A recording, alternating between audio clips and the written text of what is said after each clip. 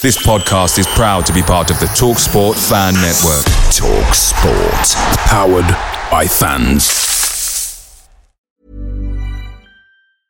Many of us have those stubborn pounds that seem impossible to lose, no matter how good we eat or how hard we work out. My solution is PlushCare. PlushCare is a leading telehealth provider with doctors who are there for you day and night to partner with you in your weight loss journey. They can prescribe FDA-approved weight loss medications like Wegovy and Zepbound for those who qualify. Plus, they accept most insurance plans. To get started, visit plushcare.com/weightloss. That's plushcare.com/weightloss. The TalkSport Fan Network is proudly supported by McDelivery, bringing you the food you love. McDelivery brings a top-tier lineup of food right to your door. No matter the result, you'll always be winning with McDelivery. So, the only thing left to say is, you win? Order now on the McDonald's app, and you can also get rewards points delivered too, so that ordering today means some tasty rewards for tomorrow. Only via app at participating restaurants. 18 plus, rewards registration required. Points only on menu items. Delivery fee and terms apply. See mcdonalds.com.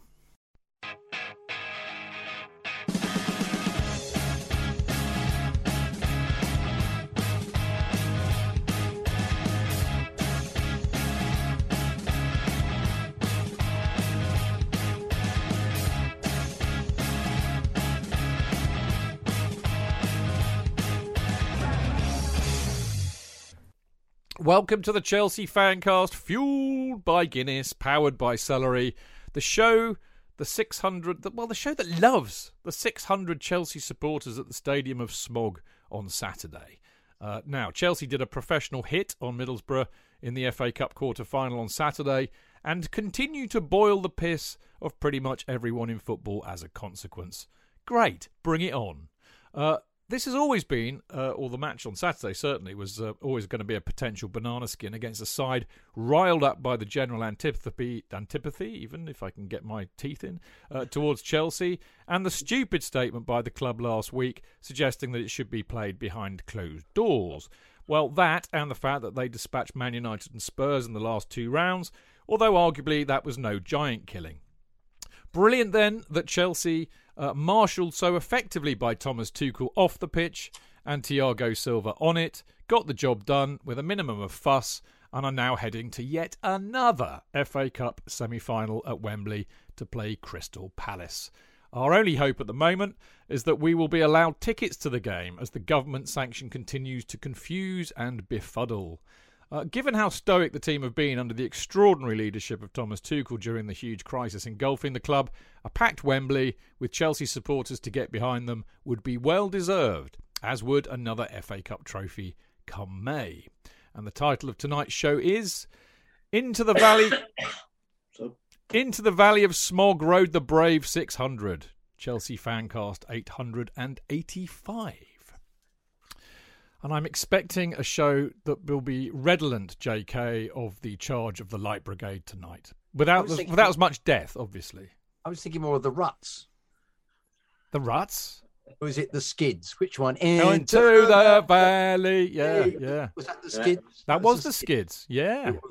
Good show. No, Into the Valley Road the 600. Well, yes, they did well, didn't they? The 600 Chelsea fans. They did. Sadly, you were not among their number for a change.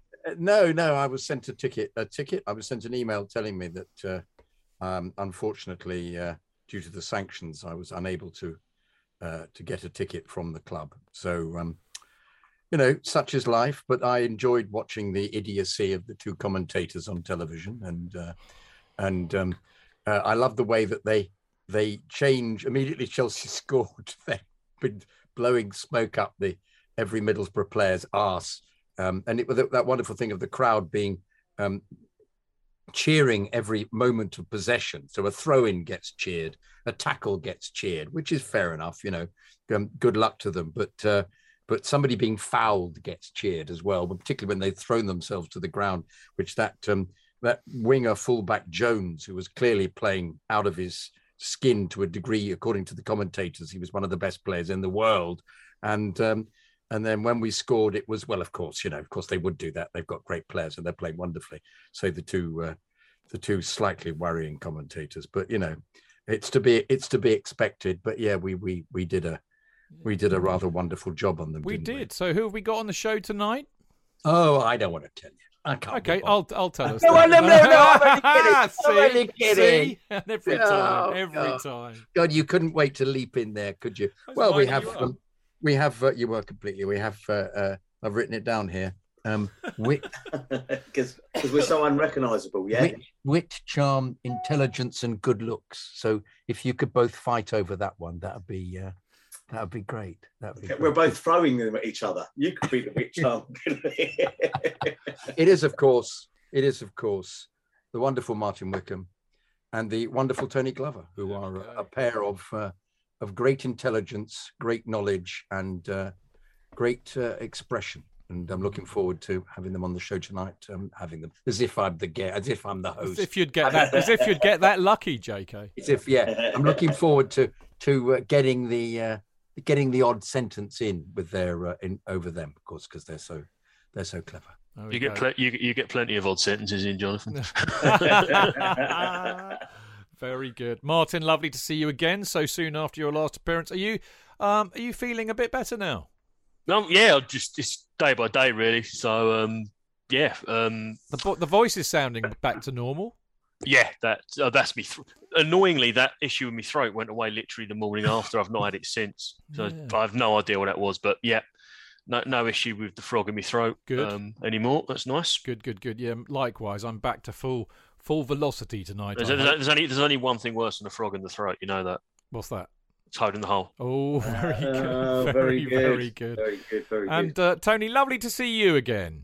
Indeed, and it's good to be back. In fact, I had the pleasure of chatting to Martin at the stall prior to the Newcastle Boar Fest that was, finished off with a moment of sheer magic and whatever. But and it was good. It was good to see him, have a chat, catch up, and everything. I've got to say, he looked in rude health. Emphasis on rude. Yeah, I'm afraid I was overcome by emotion when I saw you both and hugged you both. Yeah, you did indeed, Jake. And afterwards thought it was a lovely gathering at the stall that day, wasn't it? It really was. It was. Yeah. The lovely Brian Justman on Mixlr, Martin just said, so happy that Martin is back and sounds healthy again. Thank you. There you go. A lot of love in the room. We like that. Right, on the show tonight, in part one, we look at Thomas Tuchel's team selection, because we always do, merely just have a chuckle at how many we got wrong, really. And we're going to ask whether Lukaku's goals are covering up his deficiencies, applaud Ziyech for delivering and Silva for shining, and we ask, is Mason Mount back to his best? And in part two, we continue the review of the Middlesbrough versus Chelsea match, looking at a professional job well done. Tuchel maintaining the team's focus in tough circumstances and have a think about the semi-final against Palace, as well as the Champions League quarter-final against Real Madrid, because when we did our preview show last Thursday, we did not know that. So we're going to talk about it tonight. And to wrap up in part two, we're going to ask, has the break come at a good or a bad time? Because, of course, we're not going to actually watch Chelsea play for 2 weeks. There's another fucking international break. I hate them. Now, we're only 3 parts tonight because there's no match to preview as a consequence of said international break. So in the final part 3, we're going to have the Fannies for Man of the Match, Salary and Guinness moments as selected by our wonderful Discord people.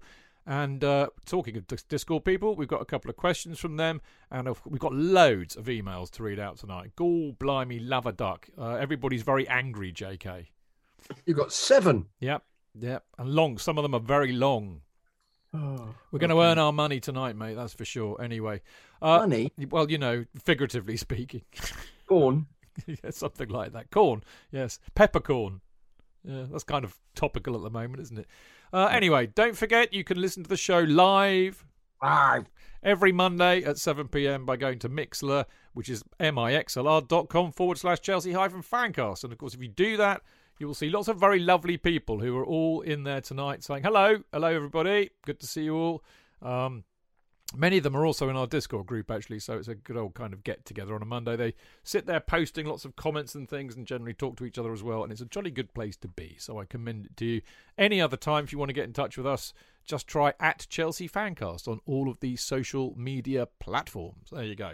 Right, we'll be talking about the Middlesbrough game in a very short time.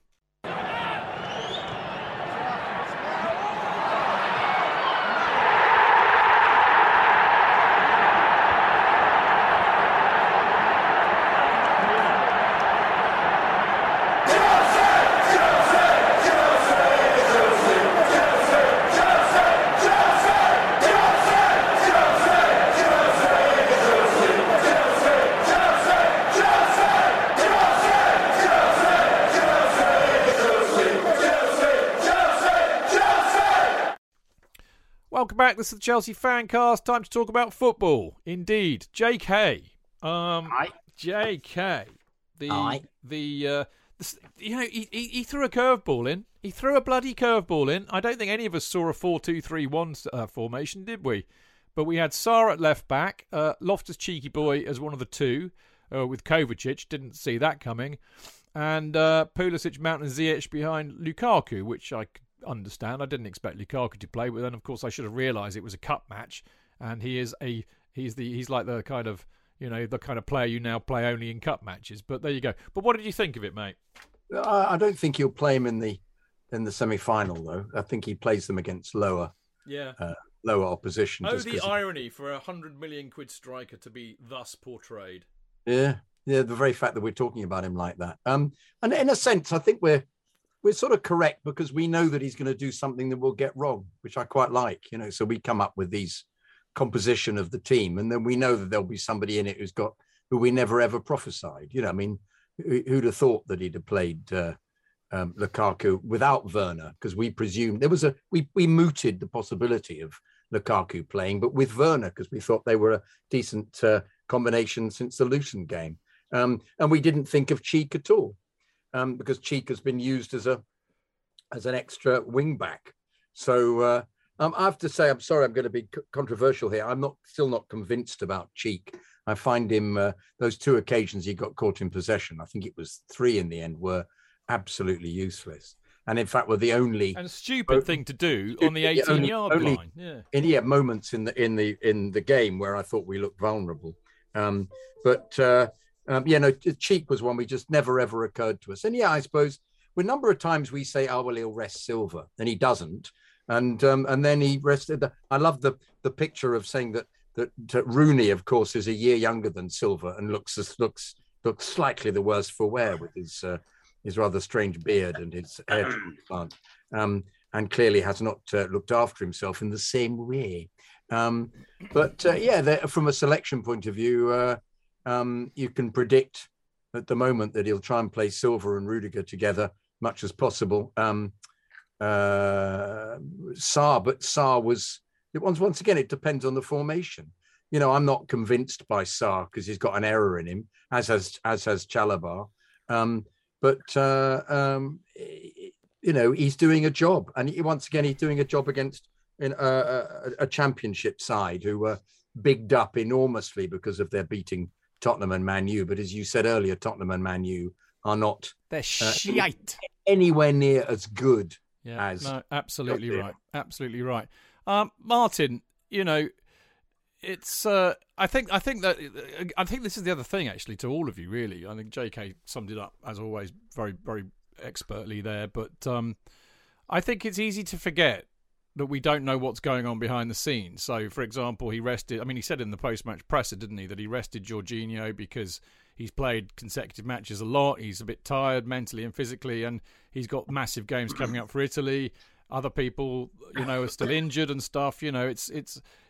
So I know we like to say he kind of does this just to wind us up and therefore make us all wrong. But I think that he's really still juggling a lot of balls at the moment, isn't he?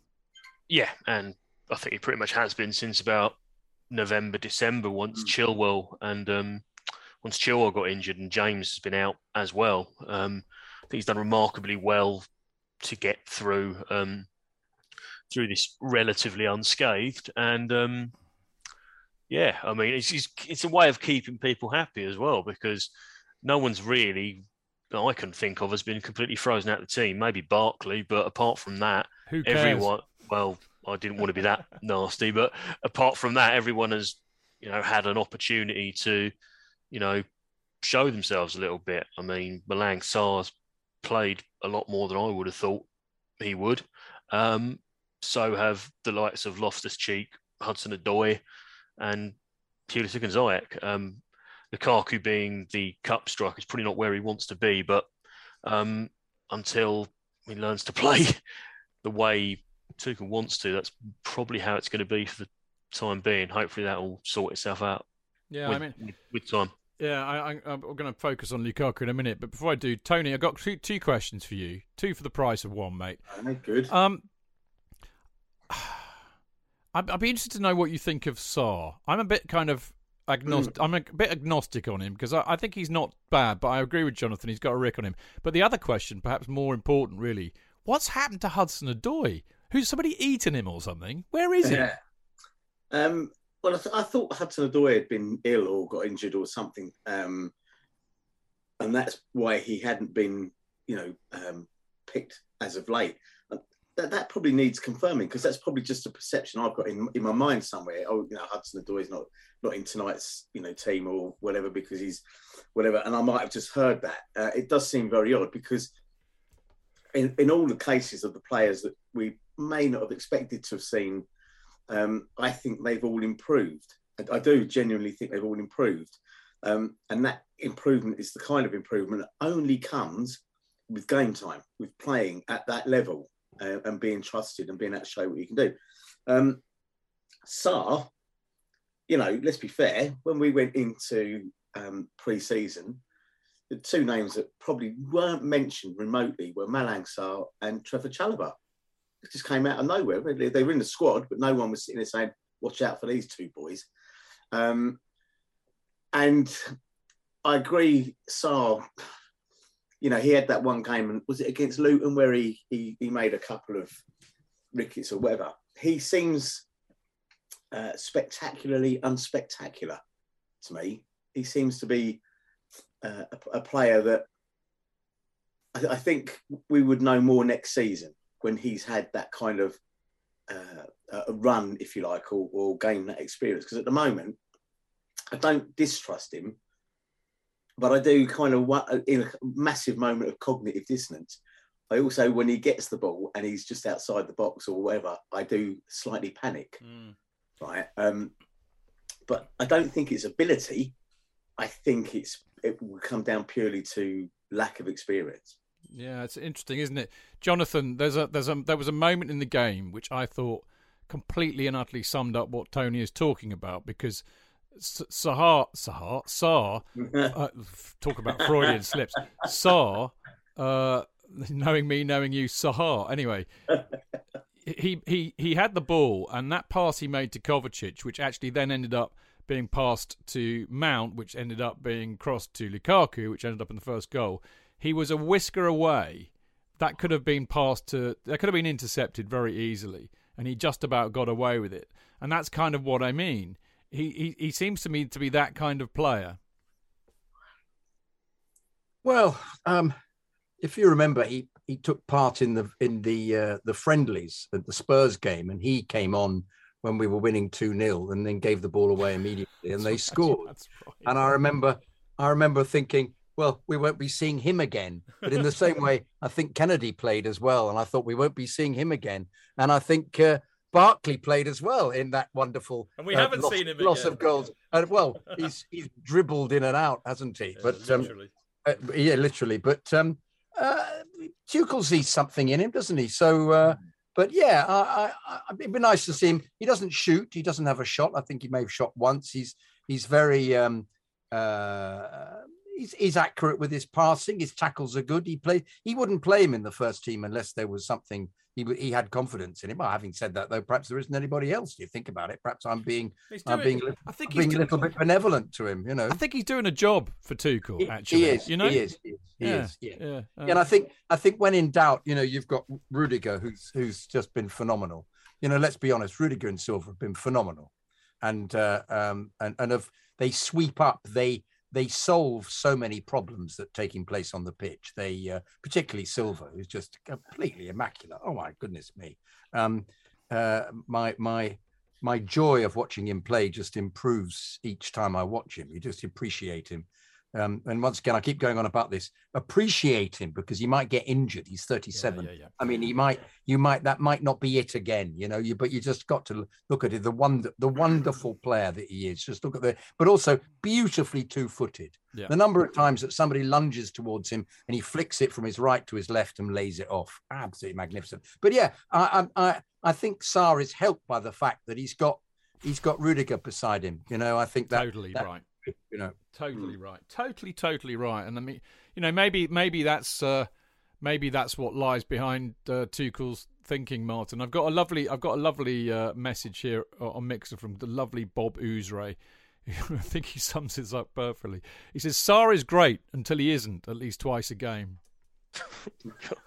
Yeah, he can't really be trusted. He's basically a utility defender. And while we've got injuries, loads of games, he does a job, but he definitely needs handling, doesn't he? Yeah. I remember one of the League Cup games where I think it was his first game, and he was absolutely awful. And then against Brentford, when we were under sustained pressure, he didn't do too badly. But there is inconsistency. He has a mistake in him. Chalobah's looked a bit vulnerable as well. It's the experienced guys alongside them that are definitely the help. Yeah, definitely are. JK? I was going to say that I think Dave has completely played out of his skin. Yeah, the last few games, absolutely something that we were writing him off a lot, and you mustn't. He played brilliantly against Norwich. He played brilliantly against Lille. He's just really at the top of his game again. Yeah. It's amazing, isn't it, JK? Because as you said, we have. I mean, I've been guilty of that. I've written him off, but he just. I mean, maybe that's that. I mean, I think. Let's for sake of argument assume that this is going to be his last season for Chelsea. There's no doubt in my mind that if he goes, this guy has to leave as a real legend of the club. And I think, and the beauty of Aspie is I think always that he has been so underrated as a player. It's like, he's like 6, 7 out of 10, But the thing is, he's 6, 7 out of 10 every game. And then when you write him off, he steps up again. And that's what he does. I mean, what a fucking player, basically, I think, is how I would finish that. It was interesting, the lack of element of lack of enthusiasm about getting a banner up for him. Really? Yeah, Seriously? Well, in the sense that we had to do it. It was down to us. No, well, quite invariably it is, to be fair. Oh, is it? Well, every time yeah. I thought that it would have been something would have been up for him because he was one of the longest serving members of the team. But no, there wasn't a banner for Kerry for like 30 years until I decided we should have one. So you kind of the impetus I think has to come from the supporters. Okay. To be fair, but I think well deserved. There's a lot of letters as well. I mean, there's a lot of letters. You have to pay per letter, remember, and Z's are worth 10. Exactly. Especially if they're on a triple word score. Score, yeah. And you look like a right dick if you misspell it. Yeah. Do you know what you should have done? You should have done a great big banner with Azpilicueta, but spell AZPIC and then cross it out so we'll just call him Dave. That would have been funny. No? Yeah. But it was Brian Wolf, so let's just blame Brian, shall we? Yeah. Let's all blame Brian. It's all Brian's fault. It's all Brian's fault. No, we came up with we just call him Dave. We came up with that. Yeah, brilliant. Listen, talking to Brian, I did a My Chelsea with him about a week ago, which I'm going to put up after this show goes out. So listen to that. I'll tell you another reason to listen out to that is that Brian Wolf, who runs Chelsea Chicago, to put it mildly, is also a big fan of the Chicago Cubs, which are owned by Tom Ricketts. And my God, did he have some things to say about the Ricketts family. This lot must come nowhere near our football club, by the way. But they've had a meeting with Greg Hands today. Have they? Greg Hands, I'll read it out. A useful call with Tom Ricketts, family owner of the Chicago Cubs, bidding for Chelsea FC. Point 1, runs a Heritage Sports Stadium. Point 2, brought success to the Cubs. Point 3, coming to London to meet the Chelsea S Trust and pitch owners. Point 4, understands community. I am happy to meet other bidders. Good. Well, I can assure you I won't be in the meeting with the Trust because I'm too busy and stuck down here, but I can assure you everybody on the Trust who meets Ricketts will be briefed thoroughly on what Brian Wolf has had to tell me. And Brian, I know you listen to the show. For fuck's sake, send me an email that I can pass on to those in the Trust so that they ask the right questions. Okay? You know what I'm saying. Anyway, sorry, quick diversion there. It's going to happen, I think, in the coming weeks of this show when we pick up bits of news. But what I wanted to talk about is a bit of an odd topic in a way. We've talked about it nearly every week since he arrived, per se. But Lukaku scored a very good goal, I think, albeit he didn't really have to think about it. But actually, if you looked at it, the way he got that ball in, it was that required a little bit of skill and dexterity. It was a proper striker's goal. Superb cross by Mason Mount. But I thought he ran around a lot more than he has done. He got involved a lot more than he has done. But he still, to me, looks like somebody. I mean, he can't jump. He looks slow and laboured, and he can't. You know, I mean, he did slightly better at laying the ball off to people, but you know, it looks like he's busting every sinew to try and play a pass directly to a Chelsea player. JK, I mean. But here's the great conundrum, right? You know, the other week I found out that who the top scorers and assisters were. The BBC has a very good analysis of this. And guess what? He's our leading goal scorer in all competitions with 12 goals. Kai Havertz is now second with 11. Mason Mount's got 8. I'm not counting Jorginho's 9 because we know that they're nearly all penalties. And Ziyech has got 7. Werner's got 7. So, you know, he's our leading goal scorer. And you just think, well, how the fuck did that happen? You know, think how many goals he'd have scored if he was any good. Well, I know. I mean, but it is. I think it's getting into conundrum territory now. Are his goals making up for his deficiencies? Bearing in mind he's only scored, I think, 5 Premier League goals. I think. Well, he seems to go against the whole ethos of the team, though, doesn't he? Because he doesn't run and he doesn't. He attempts to run and he loses the ball. I think he waddles, doesn't he? Staggers over it. He does. There's a statuesque quality about him that doesn't really contribute to the team, and yet, I mean, against somebody like Borough, he's bound to be creating. Space just because he's got 2 people marking him just because of his reputation. But he's not going to pick him for a proper game.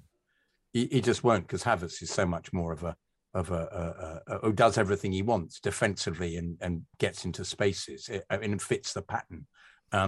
So no, you know my view. I just think it's absolutely absurd. I wonder whether there's a fitness thing. There was somebody put, I think it was completely fake, but somebody said that he'd been asked to go to see Tuchel to discuss his fitness, and you wonder whether he seems to get, whether he's in the gym an enormous amount. He just seems to be absolutely enormous, too heavy. And you wonder whether he's not muscle bound, but whether, in fact, yes, his bulk makes it counterproductive. Well, you say that with that he should be bursting through, shouldn't he? Just to butt in on that, you make an excellent point, because if you remember. When Michael Essien got that injury, the really serious knee injury he basically almost got addicted to cycling. He used to cycle everywhere and miles and miles and miles, and he became, in a sense, overdeveloped, you know, in his hamstrings and his quads and his bum. And he was, I mean, there was a theory going around that the club were a bit pissed off because he lost a lot of speed, because that's the point. It's power to rate ratio, isn't it? I think to be fair to him, though, that because he'd had the knee injury, he was trying to make the muscles around the knee injury stronger. But it made him heavier. But indeed, and it probably slower as well. But you'd need to speak to a physiologist. I don't quite appreciate what I think he did it. I mean, was he the same weight when he was at Milan? Apparently, if you look at, not that I've ever watched them particularly, if you looked at him playing, he was much more mobile, and his hugeness was a positive, whereas at the moment is it that the defenses, it can't be the Championship as well, seem to deal with him better? Did he have more space? Was Conte playing a way that meant that he had less people to close him down? But even then, he seems to be, even one-on-one, he fails miserably. You know, we've yet to see him be on his own and go towards the goalkeeper and put the ball in the net round the goal. Apart from the Carabao Cup final, the one that was chalked off. Yeah, but that was a bat from some way, rather than being on his own. We're not just seeing him. Yeah, that was a very decent goal. But that's what you expect, though, from 97 million quid. Yeah. You know, you expect him to be able to shoot from anywhere and score. Bloody hell. No, definitely. But it's a mystery. I mean, he's not going to play in the big games. No. Okay. I think you might be right there, Martin. I mean, I'll tell you what I can't understand about him, and maybe this kind of goes into a little bit about what JK was saying. When you see him jump for a header, he just doesn't seem to be able to get off the ground. He's got no spring, mate. Why is that? Honestly, no idea. I mean, it's the argument what he had was that he wasn't being played in the way he preferred. This was the whole basis of that Sky Italia interview that caused all the ruckus. But when he's got the chance to play the way he wants to, he hasn't got the speed to do it. So, or he's lost the speed to do it. I don't know what it is. But if, like we're saying, he is a bit heavier now than he was in Milan, then it's probably going to affect your vertical jump as well. Maybe, yeah, I don't know. And the problem as well is that the rest of the team aren't quite sure how to use him to his best as well. So we've had people putting crosses in, him not being there. When Lukaku's got the ball and he's trying to link the play, some people aren't running on. So it has broken down play at times when he's been there, and it's not looked as fluid as a result. Yeah, definitely. It's a real interesting conundrum, Tony. I mean, I mean, the weird thing is, mate, that actually, I mean, I can't see us. Definitely, I can't. I mean, I could see us trying to get rid of him in the summer if we're allowed to, of course. And I think if nothing had, if everything had stayed the same, that would have been a massive problem, because we would be taking a hit of, I would say, in the region of £40 million at least. Of course, that won't be a problem under new owners, because it's not them that will be taking the hit. Mm. It is a conundrum indeed. I watched him quite carefully on Saturday, and you're right, he can't jump, or I don't know about can't jump, because he has done before. He's been a pretty effective header of the ball, but it looks like he doesn't want to, or he can't because there's something holding him back, So you talk about that problem with the knees. Of course, when you jump and you land, the knees are what, they're the suspension. They're the main, coil springs, if you like, for that. I didn't see any of what I thought I saw before, and I commented on it here before, which was the ignoring of him by the other players. The fact that he would be in space and he would be in places, and then someone would just totally ignore him and play a different ball. So I think, that doesn't appear to be the case. It is a very odd one, because he's got everything in his armoury to be like Drogba. He's got the build, he's got the pace when he wants it. He should be, if he could jump. There were very few people who were better at heading the ball in than Drogba. Very few. And we can just look at the Champions League final in Munich, at how effective he was when he could get his head on the end of a ball. And I'm slightly worried.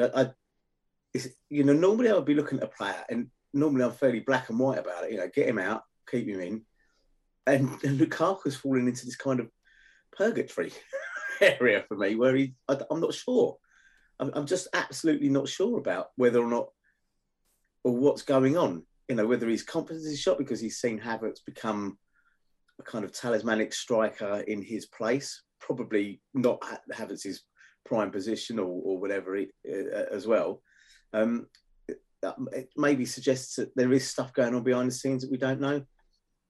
Honestly, it was odd when he went to celebrate his goal. It was very muted, wasn't it? He just sort of went like that, and then Mason Mount ran over to him, and they were obviously had a chat and a hug or whatever. But it didn't seem like a look at the way. I know you weren't there. Look at Martin and JK will know this. Look at the way we celebrated when we scored a goal against Newcastle in the last minute. The relief, the sense of emotion, the explosion that comes with it, right? If a player's struggling with confidence, form, or even hiding an injury or whatever, when you score a goal, I would expect to see something a bit more than just kind of, well done. Yeah. So something tells me that maybe he needs a check-up from the neck up or something, Ziyech didn't celebrate either, did he? He did a bit more. I mean, Ziyech, I think, has been... I've commented before on the fact that he didn't look like he wanted to be there, and yet he's become, almost one of the first on the team sheet. You think so? Yeah. Yeah? Yeah, I do. I think when, if can you hear that noise? Yeah, that's the sound of the humble pie lorry outside my house and delivering me a great big slice of humble pie for the times I said, get Ziyech out, he's rubbish, he doesn't want to be there, because he looks phenomenal at the moment. He looks absolutely. He's a class act, world-class player. He looks everything that I couldn't see before. And maybe that's all it needed was the run in the team, the confidence, the familiarity with the club, with everything else. And we don't know how long that takes. Lukaku, I can't say the same about him because something doesn't look right. You know, it's not much more than a gut feeling, Chidge. It's not much more than just something does not look right there. It's not the fact that he's always been that way, because as JK said, he was very good at Milan. He's been good everywhere he's been. I don't think it's just a systemic issue with him and why he's not performing.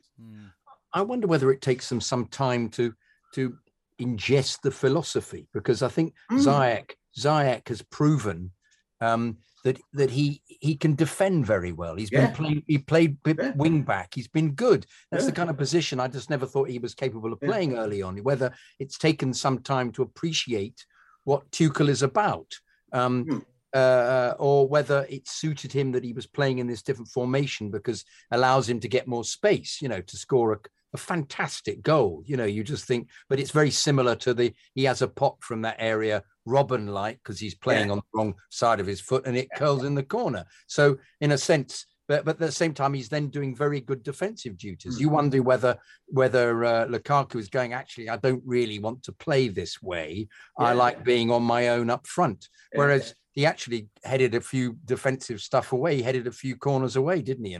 And set pieces. So perhaps, I think we're trying to find excuses for him. I think this you're absolutely right, guys, about this inability he's got to jump for the ball. I find his going for the ball almost like a Sunday league player. You just look at him not jumping badly, wrong foot, getting not off the ground. Centre comes in and he looks as if he's not fit enough to get it. You know, he doesn't try to hang. He's not quite there with it.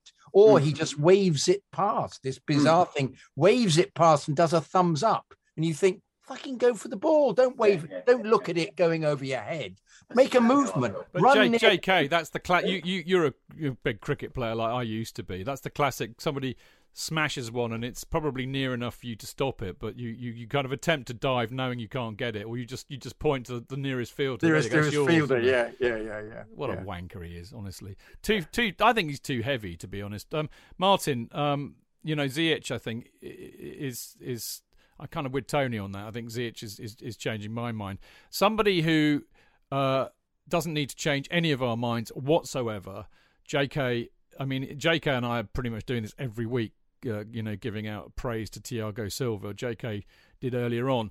I think he was BBC's man of the match. I would find it hard to argue with that. But it's just his calmness and his leadership from the back. He just holds it all together, doesn't he? And he just has all the time in the world. I mean, we say it every week, mate. What a fucking superb player he is. Yes, and what a shame we didn't get him a few years earlier. Yeah. But there's not a lot we can do about that now. You can just see the calm he brings in defence and midfield because, you just see it. There was like two young forwards for Middlesbrough there, and they're sprinting around like blue-ass flies. And there's Silva, jogging speed, just mopping up the ball they're chasing for. He's getting there at half the speed and dealing with it. It's just effortless. And, this isn't just against a Premier League opposition. This is supposedly against someone who you may associate more, blood and thunder, physical side of it. And he's dealing with it all relatively effortlessly. Yeah, I can't speak more highly of him. Tony, one of my favourite people in the universe, as you well know, is Mason Mount, a boy, local to your parish, of course. Yes. But I don't think Mace has hit the heights of last season in a sense. And I think, to be fair, I think with a young player that's almost inevitable. But actually, statistically, he's certainly done better than last season, according to Match of the Day. And as I said, my little spreadsheet here from the B kind of confirms that. But do you think he's getting back to his best, or what? I do. I thought he was brilliant. I thought he was the sheer running that he does and his effort every single time. He's one of these never say die players or whatever. His sister was last week. She was last week she was in the local community centre here again, where my daughter is the governor there, and because my daughter was saying, well, you should come down here in a Chelsea shirt. I said, oh yeah, because I'm 16. Right, I'm going to go down there wearing a Chelsea shirt. Say, oh, I think your brother's a great player or whatever. The truth is, he is a good player, very good player. He I don't know. He seems to fall into the sort of into the background a little bit when people start enthusing about Phil Foden. But they're different types of player. I think if I was looking for someone to be in the trenches with me, I'd probably go for Mason Mount, simply because I just think he would never give in. He doesn't drift in and out of the game too much. He's been injury prone this season. He's been sick as well. Didn't he have a sick about? I don't know. He had about COVID or whatever. And I think that it's the, if last season was his Dark Side of the Moon, this season is his Wish You Were Here, to put it into Pink Floydese, because, Wish You Were Here is a hugely underrated album in comparison to Dark Side of the Moon, which was this mega success, this behemoth of an album or whatever. And yet most Floydies will tell you that if they get a choice, they'd sit down and listen to Wish You Were Here, because there's more to it. And I think with Mason Mount, he's fallen into that sort of thing. It's still very good. It's still excellent. But everybody will be looking back at what he did last season and comparing it to that. So it's like his difficult second album, if you like, in a way. And I think it's a tad unfair, really, because actually, if you then go and knock out another 10 albums that are all very good, all critically acclaimed, big selling stuff or whatever, then, it's only in kind of retrospect, in hindsight, that people will look at it and go, wow, fantastic, isn't it? Like you did with Azpilicueta earlier. Yeah. Okay. When you start to look at it in the round, right back and go, look, overall, he's been a very good 6 or 7, 8 out of 10 player. Mason Mount, I think, is higher than that. But I think it's an unfair comparison to last season. Yeah. And as I said, I think, for a young kid who's still learning the game effectively, I think it was almost inevitable after the height. I mean, there were massive heights last season. Yes. And I mean, if you think about, his turning point really because he was certainly Frank's favourite. Frank's last match in charge, or certainly the cup match before, he made him captain. Frank goes, Tuchel turns up, leaves him on the bench because he wants experienced players playing in that dreadful 0-0 draw against Wolves. And he never did it again. And he suddenly realised, well, actually, this kid really is good. And, of course, he was phenomenal. And he ends up giving the assist that won us the European Cup.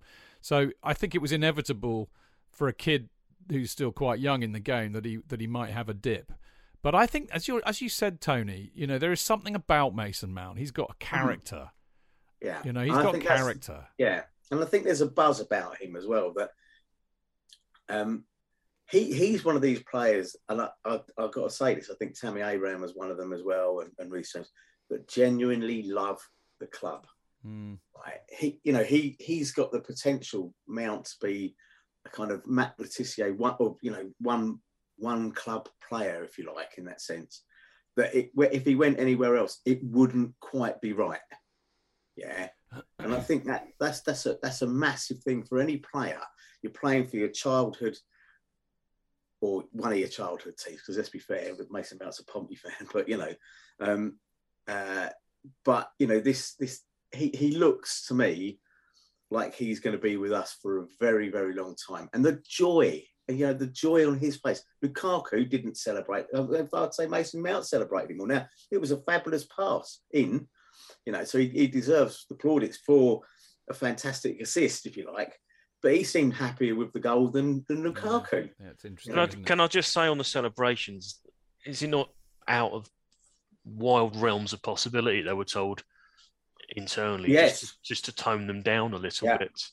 I mean, there was all that bollocks last week about him getting criticised for celebrations. I think Sam Kerr got a little bit of it as well. Yeah. Maybe they just People did. Yeah, maybe they just after the Newcastle game, didn't they? Yeah, well, again, if you don't celebrate a last-minute winner, you should be checked for a pulse more than anything else. Yeah. But I think maybe with the circumstances being what they were, and the fact that someone in the boardroom decided to do the equivalent of a dirty protest by with that nonsense about the behind closed doors request earlier in the week, that they just decided to They just toned down the celebrations. I mean, I don't think they were. I don't think they weren't happy at scoring, but they just thought, right, let's not go around cupping ears to the crowd and things like that, because that'll just get interpreted completely the wrong way. Yeah. I think absolutely that I think is a very good point. And I wouldn't be surprised at all of that. With everything that's going on, we're in the news enough. And anything that happens to our club is, and it's a hoary old cliche at the moment, but it's insignificant in comparison to other events in the world.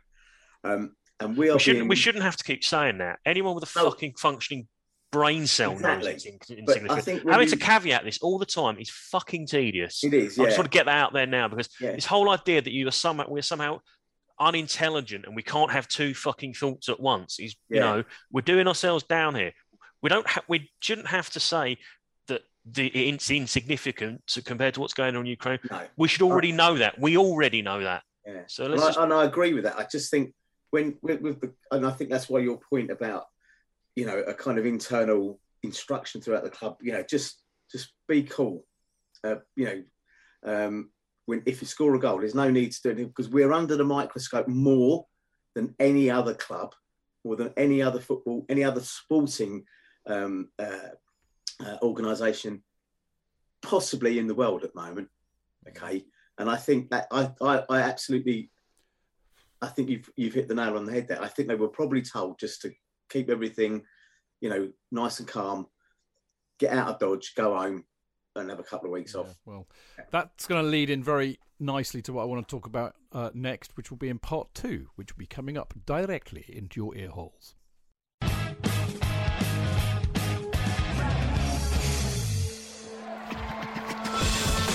Real fans, real opinions.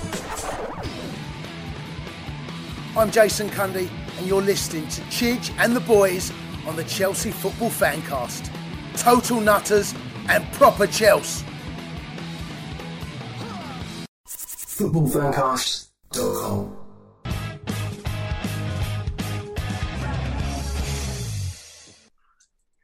Welcome back. I'm Stanford Chidge, of course, and this is Chelsea Fancast with the absolute leg end that is Mr. Jonathan Kidd. Aloha. Aloha to you. Bora Bora. I was trying to work a title into the show tonight, like the idea of Bora Bora, which is a place I've never been to. I'd quite like to, and do Borough Borough, but it didn't quite. I couldn't make it work. Clever. Yeah. I like the Tennyson version instead, actually. But there you go. Lovely to see you, JK. Enjoyed your fan bite. A lot of people. There are some people. There's rumours going around that it might well have been the best yet. Thank you. It was a lot of seriousness in it and a lot of love. Perhaps I'm not sure we'll get that every week, but I was in a loving mood towards the club. Yeah. Good. There you go. Great to see you as always, mate. Lovely to see you too, Martin. Yep, lovely to be here. And lovely to see you, Mr. Glover. And it's lovely to see you as well, sir. Good. All right. So we were talking in part 1 a minute ago, really, about the club maybe toning down the celebrations, and I was kind of thinking, I know what they should do. They should come out like the All Blacks or the Mean Machine, just in blue, no flashings, no sponsors, all wear black boots with no sponsors, no kind of Adidas, just and looking really fucking mean, and never smile. Never ever smile, never ever celebrate at all. Just get on with a fucking job. But actually, in a funny old sense, JK, that's kind of what they did. And I was really, I was a bit worried, actually, to be very honest. I think we all were a bit kind of like on Thursday when we did the preview show. No. Okay, you never are. I forgot that. But no, I am, but I wasn't in this instance. I think if you play back the recording. Yes, all right. Well, I never listened to the show, so I'm probably. No, me neither. I mean, so I'm probably lying, and I didn't. Well, no, I probably have no idea because I can't remember. But I thought we were far too good for them. Yeah. I think we all said, better team. We turn up, we win. But what I really liked was the fact that there was no fuss, there was no dramas, it was not squeaky bum. We were completely in control of that game from the first minute to the last. I never felt like Borough were going to score. I felt if they did score, we would just go and score another one. And I just thought, fucking hell, this is a quarter-final of an FA Cup. The number of times we've seen a club like Middlesbrough, I mean, they did it to United and Spurs, as we know. And I thought, fair play to them. That's what I want to see. Professional job, 2-0, go home, next round. Thank you very much. Well, they almost scored a couple of times after that. Werner's near post header was a goodie, and then he should have scored again when he dithered a little bit on the ball and allowed a block to go in, I think. And that's the kind of thing where one despairs about Werner as well. I mean, I think that considering there are several players playing for the team that we wouldn't normally have in any Chelsea team, I think Tuchel's doing quite well. And we thought, as we said, that Werner would partner Lukaku, but did he play with him for a part of the game? Lukaku, did he keep Lukaku? Well, he didn't. He substituted Lukaku, didn't he, at one stage? Did he substitute him for Werner? I can't remember. I can't remember either, actually, mate. I think he might well have done. Hang on, I've got my notes here. Hang on. No, yes, no. No, Werner came on for Werner and Kante on for Pulisic and Kovacic on the 69th minute. Pulisic. Yeah, Kennedy came on for Ziyech on the 81st minute, and Harvey Vale came on for Lukaku in the 84th. Considering he gave everybody a go at the end, the pattern of the group of the team is so good that they slot in easily.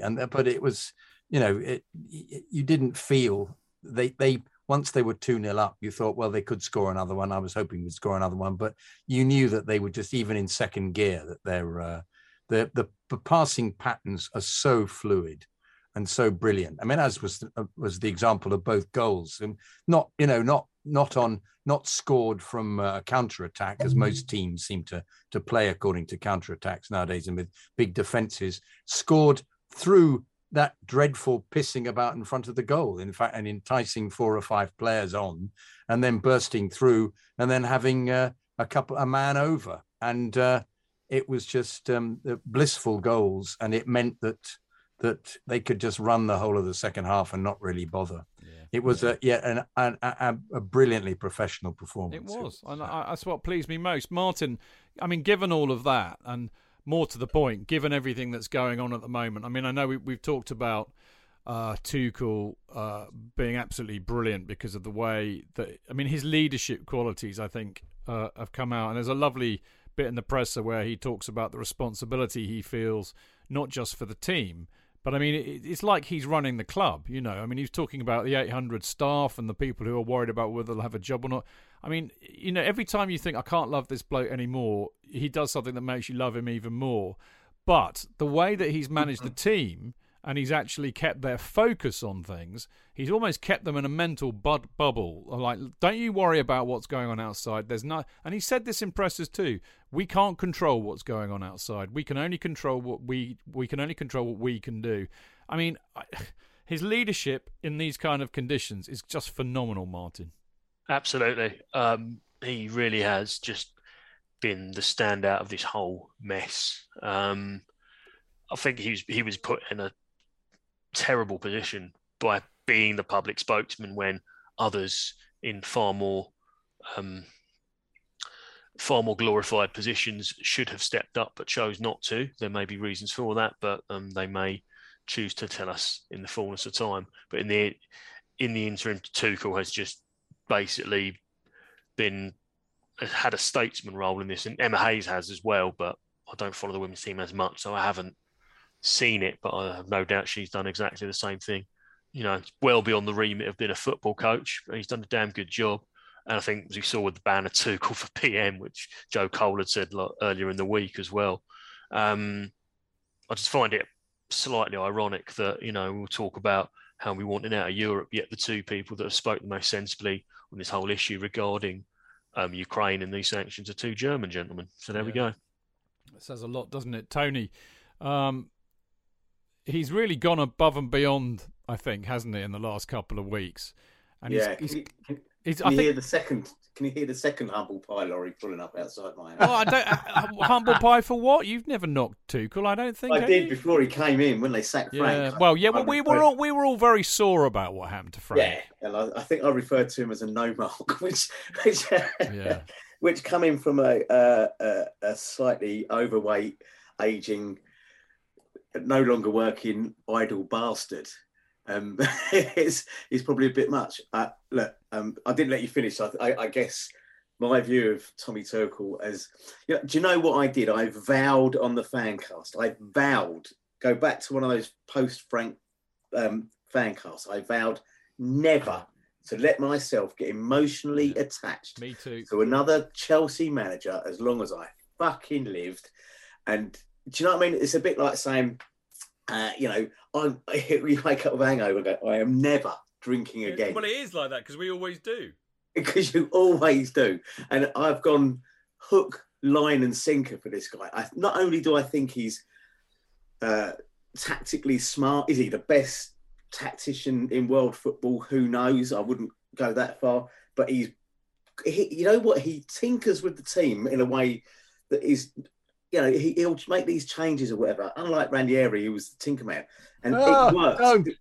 It works every single time with him, right? These are players that we've all guilty on here of probably having written one or two of the players off that are in the team now through necessity that he's given a second lease of life to. But I think in front of the camera, right, I don't think there is a football manager in world football that conducts themselves as well in front of the camera, what with sensible, logical, well thought out, calm and funny answers. Okay. And it's not his first language. In what is not his first language. And it's amazing. I thought his comment last week, when how are you going to get to Middlesbrough? And he said, as long as we've got enough shirts and we've got whatever, and we've got a bus, then we'll get there. And if I got a bus, I'll drive a 7-seater. Now I'd expect that from a gobby Cockney wide boy sitting in Clanfield to come out with a stupid answer like that. But he came out of it brilliantly. And the press, no one's trying to get... In fact, the only way the press can shit stir against Tommy Tuchel at the moment is saying that Manchester United are interested in coming in for him. Yeah, well, I mean, let's hope that's not going to happen. I mean, yeah, JK, I mean, is there anything you can add to the whole Tuchel thing? I'll tell you what I would say is that one of the things I'm very impressed about with him, I think he's an incredibly self-aware guy. This is a guy who just knows who he is, and that kind of humility and confidence comes from that place, I think. I think he's had a lot of therapy. That's my view, actually. And I don't mean that in a bad way, because I've had a lot of therapy. Mind you, it hasn't done as much good on me as it has Tuchel by the looks of it, but that's another point. Oh, he's just very wise, isn't he? He's very wise. Yeah. That's the word. That's the word I was struggling for. Exactly that.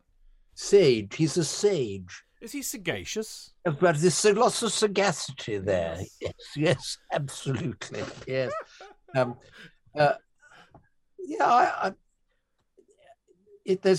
There's also a maturity about him, in a way that you look at poor Frank, who I'm getting worried about, because poor Frank is once again doing that business of saying there's something wrong with the players, which you lose them. Tommy Tuchel would never say that. No. You just know he would never say that, and it may be something because Frank has played football at the highest level. You wonder whether that's an aspect of Tuchel's success, is he's played decent football. And you can say that Wenger was similar. They played decent football, but perhaps becoming a coach sooner or looking into the whole psychology of coaching means that he's not become a star. Frank was the best player possibly we've ever had. And you wonder whether that focuses him into, that's the way he looks at football, is players' effort rather than just the tactics, the patterns on the pitch, the stats, the way that you can get the team to play better, rather than asking them to play better as individuals. Whether it's something that fits into a pattern, whether he's that kind of brain. So perhaps there's emotion there. We can see that, but it's a channeled emotion. He just seems to be a very, very mature head indeed, on a not very old man. But clearly the best manager in the world, best coach in the world, without any shadow of a doubt for me. And I find that he's almost like there's a Cloughian aspect of it, that it doesn't really matter who he puts in, he's going to get them to play in the pattern. But Clough was all for throwing people on and asking them to do it for themselves. It was almost as if it was the selection that he worked for, whereas that really that everybody has been playing the same way, that the role is something that they'll be able to achieve. You know, I didn't think that Kennedy came on. I didn't immediately think, oh, he can't do it. You just thought, hang on, he's just part of this piece at the moment. He's got him playing. All right, he's not one of the better players, but he fits into the overall pattern that Tuchel wants. But yeah, I you know, there are so many things about management that he's sort of opening my eyes to. I think particularly stats and the ability of players to play his systems. I think that is I think he requires an intelligence from the players as well. This is why I think, you know, Barkley will never figure, because he hasn't made him into somebody who we look at and think, well, actually, he could play for Chelsea. Anybody could play for Chelsea. And I think it does require people to be bright as well to work at it. Perhaps this is Lukaku's problem. Perhaps Lukaku doesn't quite get what he's after. You know, it seems interesting to me that that it is such a well-oiled machine that some players seem to just slot in and it works, you know. Yeah, definitely. I mean, he's rapidly approaching the best manager I think we've had. Anyway, we got into another semi-final. I mean, normally at this stage, I kind of tell you all, this is the 17th FA Cup semi-final Chelsea. Do you know, we've been in so many, and we're in them every year. I've just given up counting now, and I think that's a lovely thing. Yeah. But we are in the semi-final. We drew Crystal Palace. We could have drawn City or Liverpool. I got to be honest. You know, it's a difficult one, isn't it? Well, it isn't really at all, because if you want to get to the final, then clearly the easiest route has to be Crystal Palace, Martin. But at that stage of the competition, nobody's really easy. And on the other side of the coin, I think City are worrying for us this season because we've not beaten them, whereas Liverpool and us, there's a fag paper between us, and actually, you know, they've not beaten us. So I'm not so worried about Liverpool. But we shouldn't underestimate Palace, should we? Is Conor Gallagher going to be able to play against us, do you know? No idea. I suppose at the moment the answer is no, but I can see that being used as a stick to try and beat us with. There's no doubt it's going to be Chelsea versus the world again when that game comes round. Be honest, it would have been the same if it had been Liverpool, regardless, so I wouldn't worry too much about it. Well, Palace haven't got there by default. That's what I'd say. I mean, Zaha's always been a bit flattered to deceive when I've seen him, but Elise looks very good, and they've clearly got something working. So they're not to be underestimated at all. They will turn up en masse, as they did in the FA Cup final a few years back, and we may still have all that nonsense with tickets hanging over us and uncertainty. Hopefully, Sale will have a little bit more clarity on it by the time of the game, but well, there's no clarity anywhere at the moment, so it's difficult to predict. But yeah, I mean, we definitely got the team we wanted in the draw, but that doesn't make it easy per se. No. Maybe just a little less tough. Yeah, definitely. I mean, not to be underestimated, but I'm quite happy, Tony, in a sense that it's not Liverpool or City. I've got a sneaking suspicion that it might end up being a Chelsea-Liverpool final anyway, actually, so that we can get Revengi on them for stealing the Carabao Cup final from us. But I suppose the bigger issue at the moment is, you know, can we get tickets? I mean, I've got a... Do you mind if I just read you this thing out? I got this from the Times today from Martin Ziegler, who's a very respected journo, actually. He's very highly researched, blah, blah, blah, blah. But the announcement was, his news piece was, a commercial ticket agency could sell tickets for Chelsea's FA Cup semi-final and Champions League quarter-final. Interesting, and the Champions League quarter-final, with the proceeds going into a frozen account under a plan being discussed by government officials that would allow the club's fans to attend matches. The department, the DCMS, is in discussions with the Treasury, as that's the department that oversees the OFSI, which is the kind of sanctioning office, about the ticketing issue, and it's also holding talks with the FA and UEFA. Under the terms of the licence, Chelsea are not allowed to operate, blah, blah, blah, blah. We know that already. Now, it had previously been suggested that the governing bodies could sell the tickets for the Champions League and FA Cup matches, but they're concerned that it would breach the terms of the UK and European Union sanctions if they acted as an agent for the club. If the FA Cup semi-final against Crystal Palace on April the 16th or the Champions League quarter-final home leg against Real Madrid on April the 6th takes place after the sale of Chelsea has gone through, the ticket revenue could go from the frozen account to the new owners.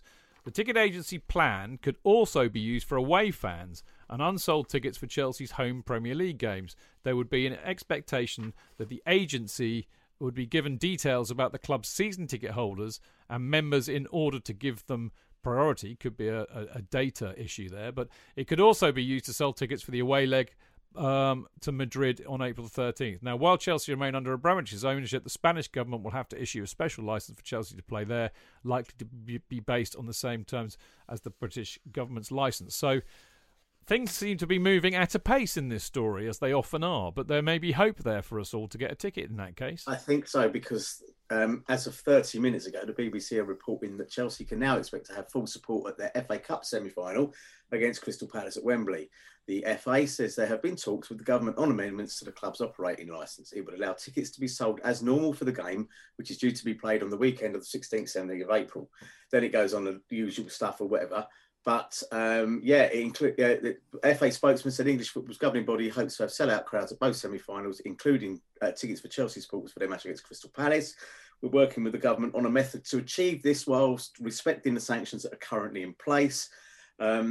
And earlier, Julian Knight, chair of the DCMS committee, called for changes to the special licence imposed on Stamford Bridge Club. Chelsea is more than just its owner. It's a living organism with huge importance to its fans and community, said Knight. It was understandable that at short notice last week's game against Middlesbrough went ahead without Chelsea fans, but with this much notice, the FA have no excuse for excluding them. The FA must be allowed to sell tickets to Chelsea fans so long as all of the money goes to the people of the Ukraine. Is that going to be the point? It's all going to the Ukraine, is it? Because to me, I thought there'll still be a percentage going to the FA. You cannot imagine the FA ever seeing about 2 million quid's worth not going anywhere near their coffers. You cannot imagine it.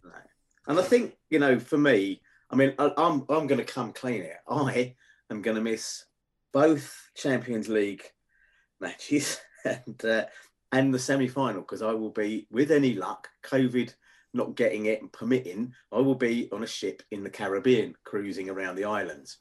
And I can tell you now, knowing the ship that we're on and the people we're going with, the company, there is absolutely zero chance of them showing any football at all on the ship, unless I can find a bar somewhere and also get that past the lovely Mrs. G. I'm going to miss them. So I will be, in a way, shielded from all of this, and then having the pleasant surprise of probably pulling into a port and finding out the result from a text message. But I think it's good. And I think, I echo JK and Martin. If you were picking a team out of the other three, I would have hoped to have got Palace. I would have definitely hoped to have got Palace. And for the Champions League, I honestly still think, even last season showed it, that the top 3 or 4 teams in the English Premier League are way ahead of anything in Spain at the moment. I think I certainly don't think Real Madrid threaten us too much. I genuinely don't, and I would rarely ever say that. Our record against Real Madrid, by the way, is absolutely phenomenal. Never lost to them, mate. Never lost to them. And it's a bit like the old days with Barcelona, when we never lost to them when we had 11 on the pitch.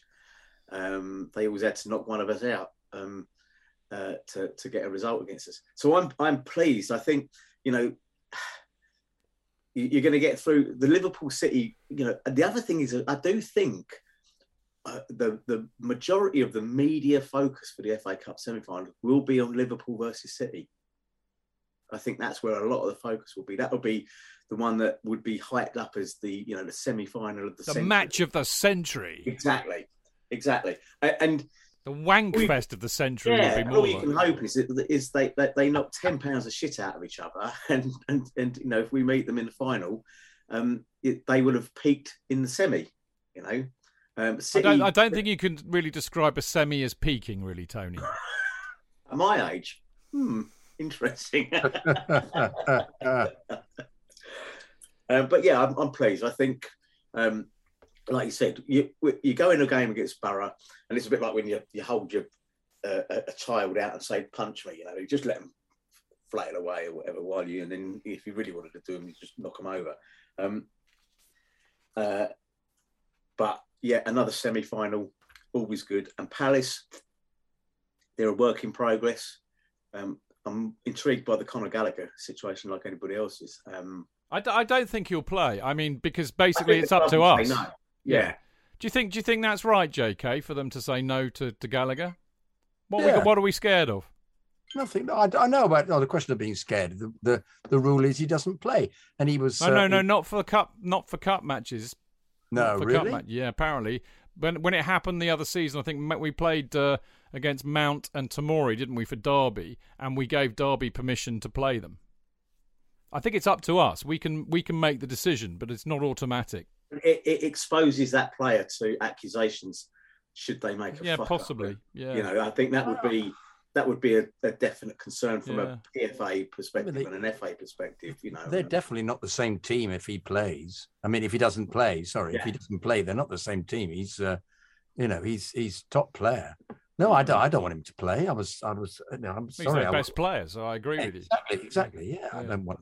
No, I'm very pleased we're playing Palace. I think we'll win, obviously. I think we'd win whoever, other than City, as you say. I think City are our bogey team this year. I think he's been all out to make sure he doesn't lose to us this season after what happened in Porto. I think. Yeah, completely. Yeah. But there you go, Martin. Gallagher aside, what do you think about getting Palace in the semi, and what's the point? Moving it on to Real Madrid. I think it looks like we should be able to get tickets for all of those matches, home and away, for Real Madrid, which is encouraging. But what do you fancy? Did you fancy our prospects against both? Yeah. I did watch Real Madrid last night lose 4-0 at home to Barcelona, and they didn't look very good. But I wouldn't expect them to be that crap against us. But we've got recent muscle memory of beating them last year, so we shouldn't be worried about them at all. If any, as Tuchel said, we want to be the team that no one else wants to draw. Yeah. So I think that's the way forward. I spoke about Palace earlier, so I don't really want to repeat myself too much. But Real Madrid, keep it. If we first leg's at home, I believe. So if we're able to go, then create a bit of a racket, and we should be able to stick a couple of goals on them. Yeah, I think so. I mean, my view on the Real Madrid, the thing is to be not scared of the name, and it's very easy to be scared of the name because they're arguably the greatest name in football if you just look at what they've won. But I think we eradicated any fear we might have over them last year when we beat them quite comfortably, really. It should have been a lot more comfortable than it was. I think the real key for this is the same as it was last year. They're a team of old men, and we're a team of young men. I think we're fitter and stronger than them. And I think and Tuchel is a fucking phenomenal tactician. And much as I love Carlo Ancelotti, I was up at Old Trafford when he got completely outthought by Mourinho in the I think it was the quarterfinal of the Champions League way back when. So I have no problem with Tuchel outthinking Carlo Ancelotti. Love him as I do. So I would like us to go in as underdogs because I think we're much better when we're underdogs. Yes. But I think privately, internally, there's no way I think we should be favourites to beat them, actually. And it was interesting listening to the best show on the radio apart from this one, which is the, I'm having a brain fart, Trans-Euro Express. Trans-Euro Express, yeah. With Danny Kelly. But the guy, Andy Brassel, I think they had on last night talking about it. And he reckons we're favourites to beat them as well. So those in the know seem to have it down. Don't you think we'll be underdogs regardless against Madrid because everybody says Madrid is this great team and that last year was a fluke. Yeah. That was what everybody said about us. We played an understrength Madrid who win because they were playing behind closed doors. I've already read. Oh no! When we're playing them away at the what is it? The Bernabeu. No, we won't. It's a completely different kettle of fish, and that they'll win easily. I've read that already. So, okay, we're going to keep it going. Keep it going. I love that. Right, let's wrap up this part with a very, very quick one. We've got no proper football for 2 weeks. By April the 2nd, I hope to be I'm hoping that's when I return to the bridge. So I hope you're going, Tony, because I'm going to be on the beer big time, mate. I tell you. I am probably not going to that game because I go. I fly. Oh, you're off, aren't you? And I have to pass a lateral flow test that is not a free NHS one that evening. Right. Plus a clinician administered PCR test 3 days before. And I did put it to a Twitter vote, or not a vote really. I just said, what would you lot do? And I overwhelmingly got everybody come back and say, it'll be a perfunctory 2-0 win, go on your holiday. Okay. And don't risk it. So my daughter, my lovely daughter Natasha, is going to be sitting in my place that day. All right, well, fair enough. I'll have to go and find somebody else to get drunk with then, I suppose. Well, she's quite good at getting. Do you think Tash will take me out and get me shit faced? Yeah, she's pretty good like that. I can tell you. Just like her old man. I like it. Yeah. Chip off the old block and all that. Probably funnier than you too, really. If you could go up with me, Chidge, and I could have half a glass of wine. Than me. Hang on, I couldn't hear you because you were both talking at the same time. JK first, then Tony. I said you could take me out, Chidge, for a drink. I'd go drinking with you, and I would get pissed after half a glass of wine. You're a cheap date, JK. It's very true. Very true. Tony? My Tasha describes herself as full of sass. It's full of sass. I would say that's exactly what she is. Okay. She's very... Yes. Fair enough. Eloquent and gobby. I should bet. Oh, but just like you then, mate. Yeah, lovely. Lovely to see it runs in the family. Yeah. Anyway, we're obviously going to have a break, an international break for 2 weeks, which I absolutely abhor. But I think it does raise quite an interesting question, Martin, as in, is this a good time for Chelsea to have a break or not? I think it is, for the main reason, it will just stop any dramas going on about the sale of the club aren't taking place with, the playing side being affected inadvertently by having to block out a load of noise. With any luck, and, fingers crossed, the processes are clearer by the time they return to action on the 2nd of April. I think so. I think some of them probably just need to get away for a bit and clear their heads too. I think one of them might well be Thomas Tuchel. He deserves a long fucking lie down after some of the diplomacy he had to do. I think we need time for heads to clear and for the path forward to become more apparent. I think we've come to terms with the fact that Roman is going, and it's just a case of who comes in next. And with any luck, Rain Capital will. It's like a fucking shit reality show. They will announce their shortlist soon. Yeah, it's like a really bad version of The Apprentice, and I fucking hate The Apprentice. Me too. It's for It's for people who are too middle class and wanky for Big Brother, and I really hate that my football club is being subjected to these bollocks as a result of everything that's going on. But, well said. I'm bemused about this shortlist. What's the idea behind a shortlist? What does that achieve? Weed out the bids that are like no. But why? But can't they do that behind closed doors? Why do they have? Well, they can, but every fucker seems to leak everything. Yeah, it's like you mean it's not officially done. It's not an official shortlist. It's like transfer rumours for business nerds. But do they do that in order to change the bid? I mean, already apparently somebody was saying that the bids have been nuanced, they've been finessed, even just after they've been put in. Is that because they're reading about they've heard about other bids? Is that honestly? I honestly have no idea. Yeah, so basically, if it follows the standard kind of business bidding process, where I work, we called it an RFP, and what you do is you have a list of criteria, and you get the bidding people to answer the questions against that criteria, and it could be just like an attachment, or we will do this, or we have hopes to do this, or whatever. It's fairly standard, what in business terms is called fairly standard supply chain management kind of questions. What are your plans to do when they've closed the bids? When that's done, you're then going through the first period of diligence, which is then you're digging in deep into the bids. You'll be demanding to see proof of funds, that sort of stuff. So you haven't just got Jonathan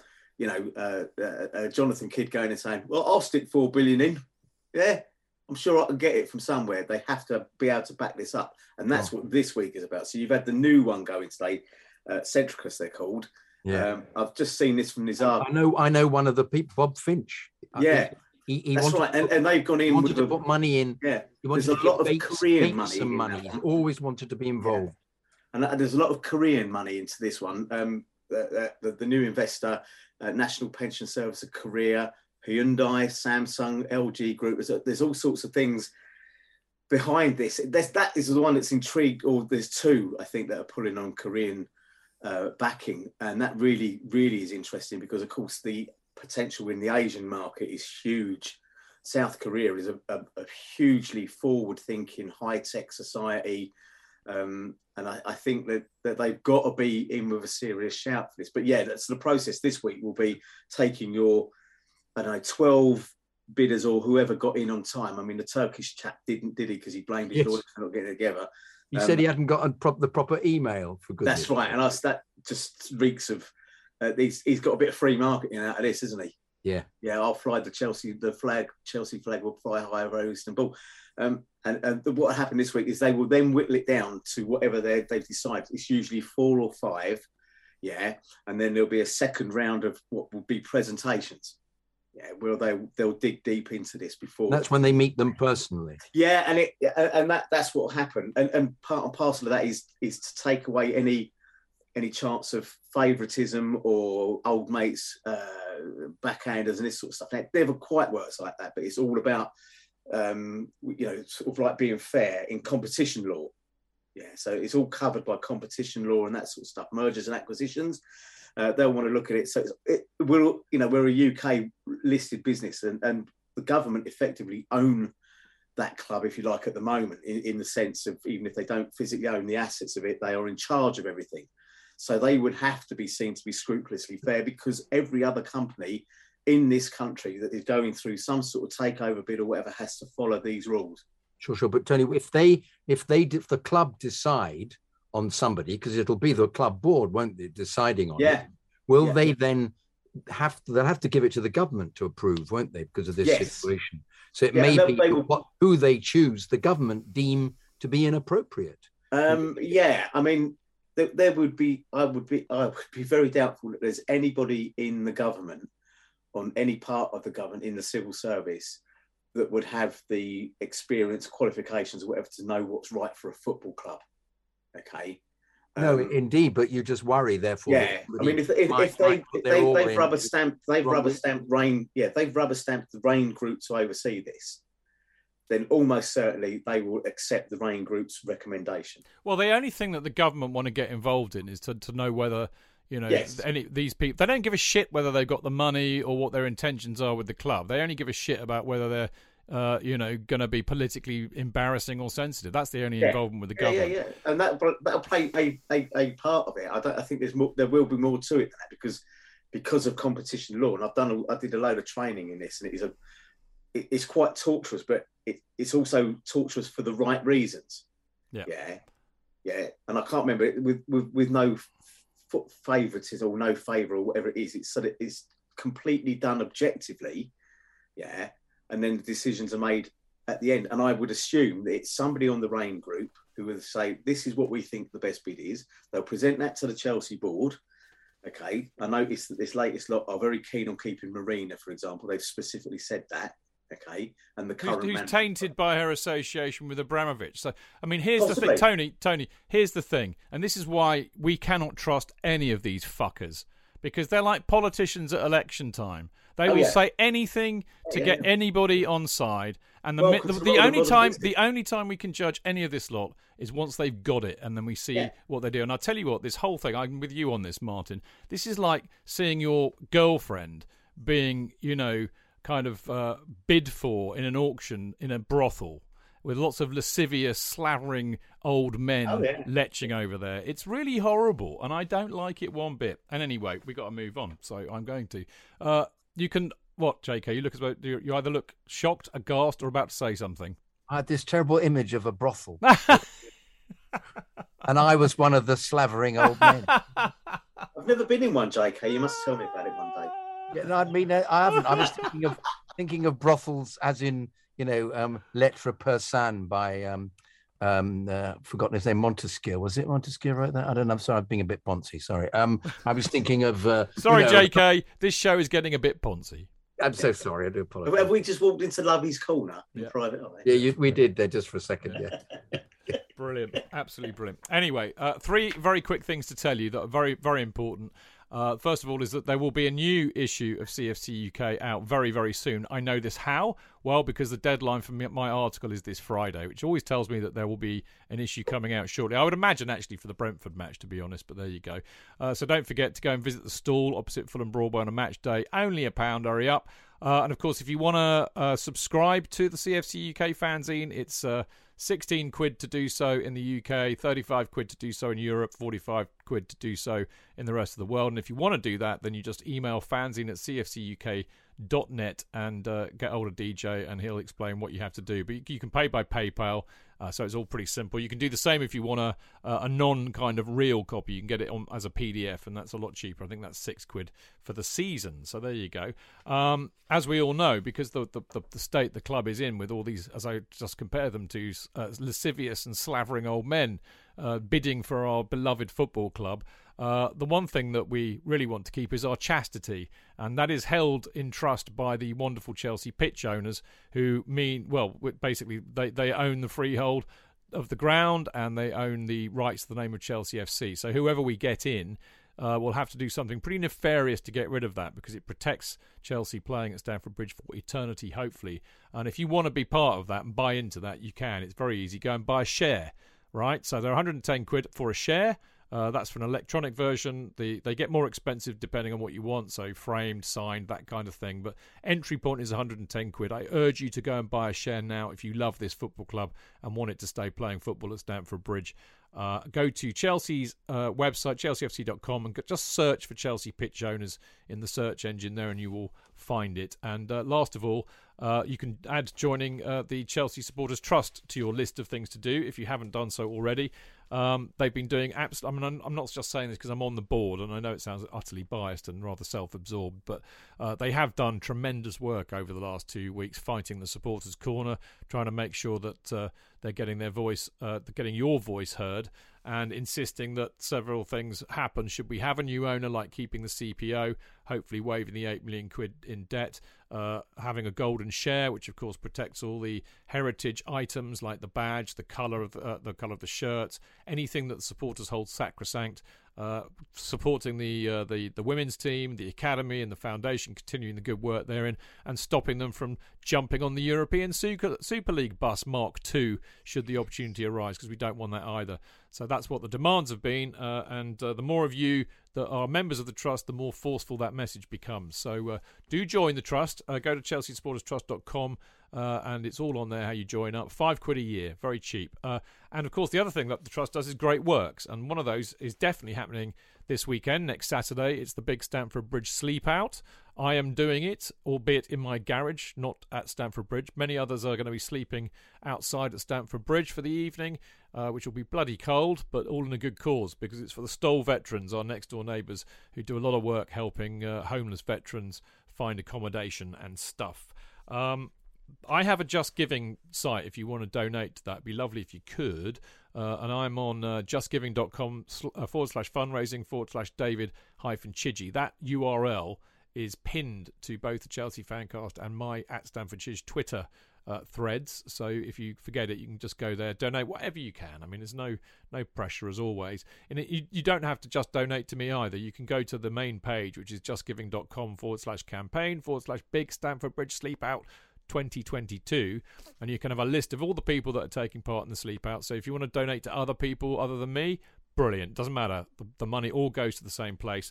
And as you know, because we had him on the show the other week, but the lovely Marco Worrell has edited and compiled a book of brilliant articles by many of your favourite Chelsea authors and me, called Tales from the Shed, and the profits of that are going to be going towards the big Sleep Out charity, which is Stoll, as I've said. Now the book's on sale at the stall for £9. £5 of that will go to Stoll. You can also get it via eBay.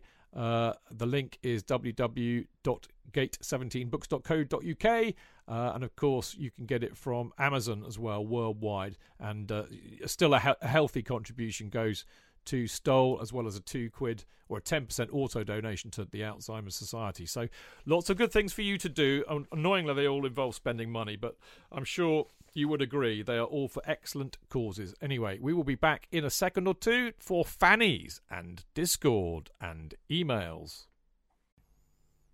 Chidge. JK, in all the years you've been following Chelsea, you hardly ever miss a match, home or away. But how would you feel if you couldn't be there and it's not on TV? Oh, Chidge, I'd be bereft. Inconsolable. The thought of missing my beloved Blue Boys live. It's all too much. I know, JK, I know. It's all a bit too much, isn't it? Yes. Well, panic not. NordVPN have come to the rescue. They have? Yep, NordVPN allows us to watch any match, even if it's not on live TV here. They do? Yeah, they do. With just one click, they switch your virtual location to a country which is showing the match, and they act as your cyber bodyguard whilst online, protecting your personal data and sensitive info like card details and passwords. Oh, wow, great. But yeah, I bet that'll cost me a fortune. Actually, JK, it's only the price of a cup of coffee per month, and you can use your account across 6 devices.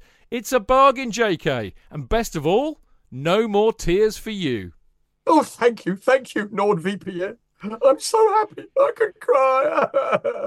Where do I sign up, Chidge? Well, to get the best discount off your NordVPN plan, go to nordvpn.com/Chelsea Fancast. There's no risk with Nord's 30-day money-back guarantee, and you'll help support the Chelsea Fancast. The link is in the podcast episode description box. Away days are great, but there's nothing quite like playing at home. The same goes for McDonald's. Maximise your home ground advantage with McDelivery. You in? Order now on the McDonald's app. At participating restaurants, 18 plus, serving times, delivery fee and terms apply. See mcdonalds.com.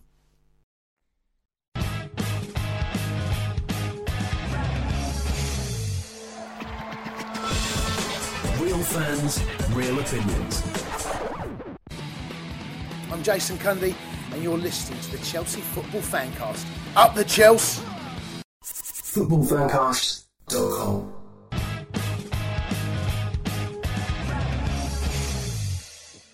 Welcome back. This is the Chelsea Fancast. I am, of course, Stanford Chidge, and we're on the home straight now, part 3 tonight. I've got the lovely Jonathan Kidd with me. Great to be on the show, thank you. I've also got the absolutely fantastic Martin Wickham. Good evening.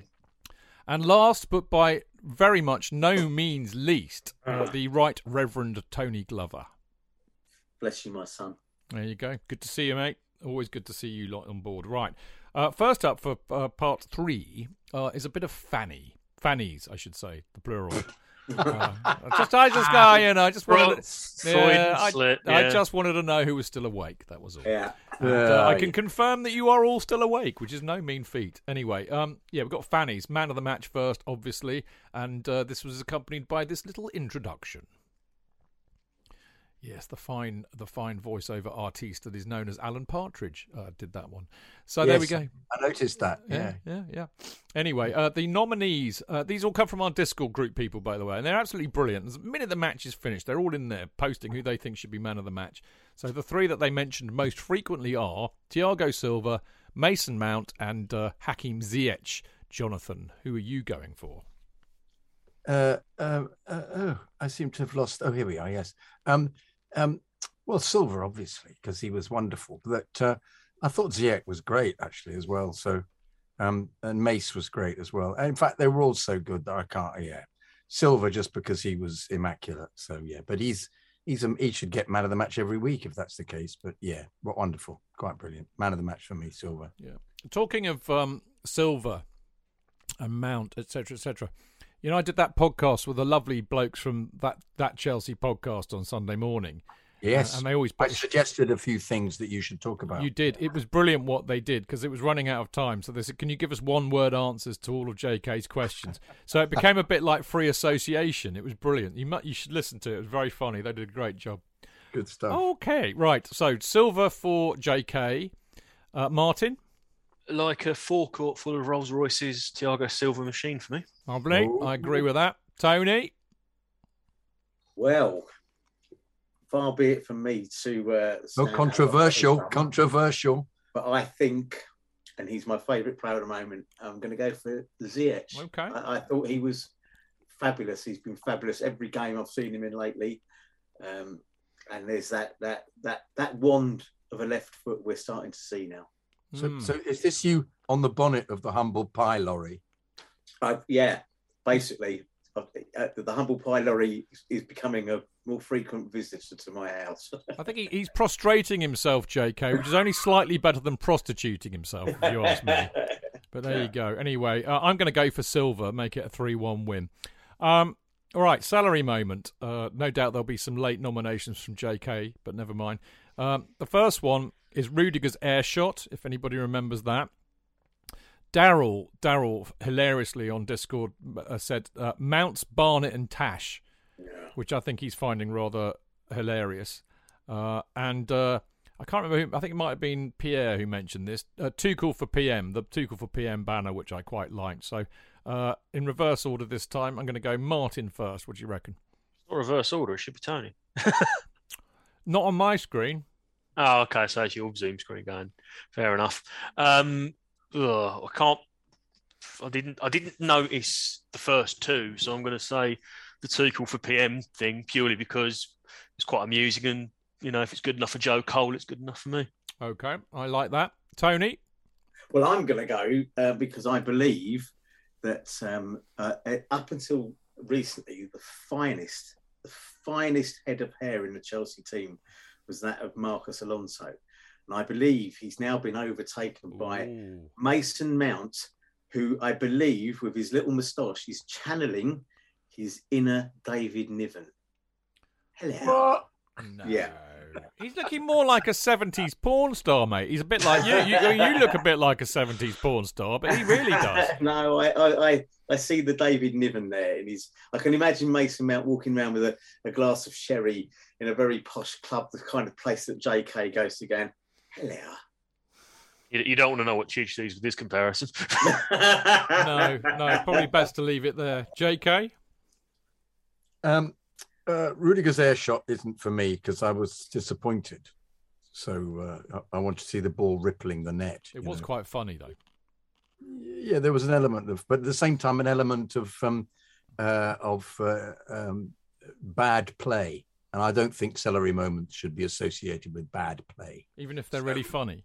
Yeah, no. Well, it's to the detriment of Rudiger, who is becoming a god, and I don't think I like that very much. So it's all right him doing waggly legs and putting the ball behind his back in front of the referee, who then books it, but and confronting people. But I don't know, Rudiger air shot, not for me. Tuchel for PM, I missed that as a banner, I have to say. I can't think of any others, Chidge. I've disappointed. I've let you down. I didn't see any others, but because my daughter is hugely disappointed that Mount has started growing his hair, because apparently, that kind of shaven up, that kind of World War I haircut they've all been sporting, shaven up the side with a little bit on the top, is something that she finds desperately attractive. So I'll go for that because. She was really wound up by that. Just going, no, God, no, please, not look at his hair. Oh no. So for me, that's the celery moment. So. All right. Well, I'm going to go for Tuchel for PM because I laughed my head off when Joe Cole said it after the Lille game, and it was just brilliant to see a banner there on a few days later, and in a way that covers both bases. It was very funny. But it also is very proper Chelsea that they managed to get a banner organised that quickly, Jacob. Quickly. But may I say also how excellent Joe Cole has become as a pundit. Really, really, really good. Really, really good, isn't he? He was on the BT, their equivalent of Soccer Saturday, which is much, much better than Soccer Saturday. They really have got a fabulous little show there going, and the banter between Chris Sutton and Savage, and that is genuinely funny. But he was on there the other week, and he kept putting in words that the others on the panel were all looking at him going, have you been squatting up in a dictionary? And they were just, sort of like the words you wouldn't expect to hear from Joe Cole's mouth. It was very good, and I think he's having fun. He looks genuinely like he's having fun when he's doing the punditry, either in our games or any game.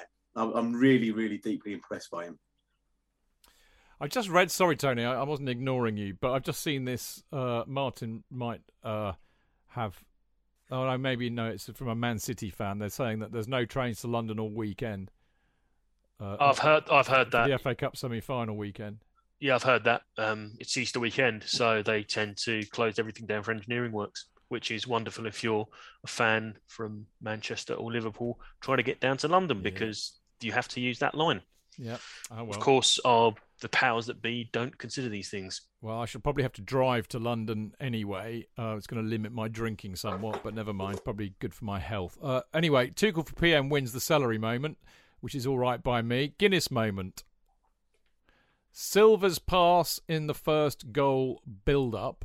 Rudiger's part in the second goal, so the build-up for the second goal. And Pierre said a Loftus-Cheek turn. Clearly not the first 2 attempts. That's quite right, really. If at first you don't succeed. Yeah, indeed. So, Tony first. Blimey. That's a tough. I wouldn't go for the Loftus-Cheek turn because he fucked it up a couple of times. Should he be damned by the first 2 though? If the last one worked. Yeah. Yes, because you nearly gave me a fucking heart attack on me the first too. one. Me too. Gave me a heart attack with this one as well. I actually shouted at the screen, "No, for fuck's sake, no!" Okay, yeah, exactly. I'm going to go for a Guinness moment. It's a heart attack moment. Yeah, I think Silva's getting enough credit, so I'm going to go for the Rudiger one. I love him. I think when Azpi isn't playing, Rudiger should be our captain. And I'm going to give him that. Not only for the second goal build-up, but because he would start a fight in a room on his own. I love him. If he was a captain, though, wouldn't he? He might just nut the referee. Brilliant. At the coin toss. At the coin toss? The coin toss. Settle down, Mr. Spooner. He channels his inner Billy Bremner, which is because he's the complete, absolute opposite of that, in that he can play football and he's not Scottish and he's not ginger, but he's got that kind of snapping at people's act. I love him. I just love him. He's got an old-fashioned, the shithousery, everything about him. Love it. Love it, love it, love it, love it. Right, so Rudiger for you, Tony. JK? Loftus-Cheek turn, as we've established. No, there was no ho moment. There was a moment. Rudiger's second goal build up. I didn't look at it at the time and have an orgasm. So whereas anything that Silva does, I'm constantly going, oh. So I'll go for Silva. Silva, yeah. Okay. Martin? Are goals banned from this now? Well, we can't, yes. All right. Apparently, according to JK, they're banned, yeah. Yeah, so that's fucked up the only thing I can remember, which was the Ziyech goal. Yeah, well, that I mean, there are exceptional circumstances. So, like when Kovacic scored against Liverpool, there's no way we couldn't have not had that as a Guinness moment. But could you not go for the whole move? Would that be allowed? No, because I only remember the goal. Oh, we only remember the shot. Okay. Yeah. Yeah. The rest of it's just incidental. It's the goal. Yeah. I mean, the real barometer, Martin, is literally if you're watching that game and you have that moment where you just see something so good, as we've always said, it's kind of a sexual moment almost, So therefore, I mean, I know you could say that about some goals, but not all goals, and the feeling's very different. So it's a bit more subtle in a sense. But anyway, you're going for of those 3. Yeah. I'll go for the Rudiger goal just because of the end product. All right, okay. Well, I'm going for the Silva's passing, actually, because it wasn't just one pass in the build-up for the first goal, because it was just brilliant, because he was under a lot of pressure just outside the penalty area, our own penalty area, and he was just playing little 1-2s with everybody and slight turns, and he was just as calm as a cucumber, how cool as a cucumber, really calm.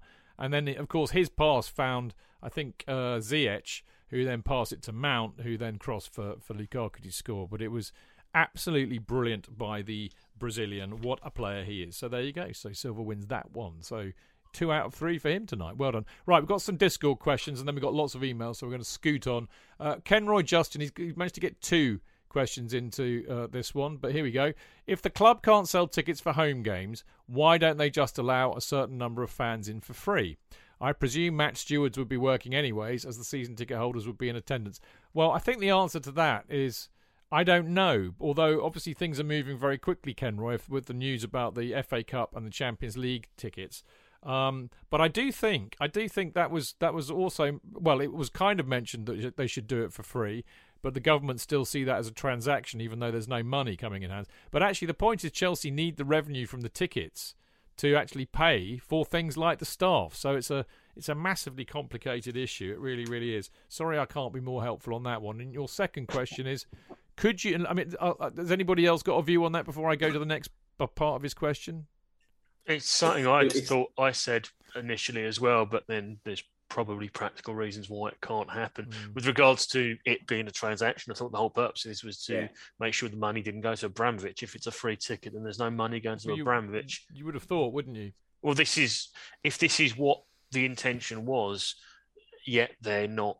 I mean, this nonsense with the semi-final tickets. Just sell it directly through the FA and hold the money. It's not difficult. I don't see why everything has been overcomplicated by unintended consequences of broad brush legislation.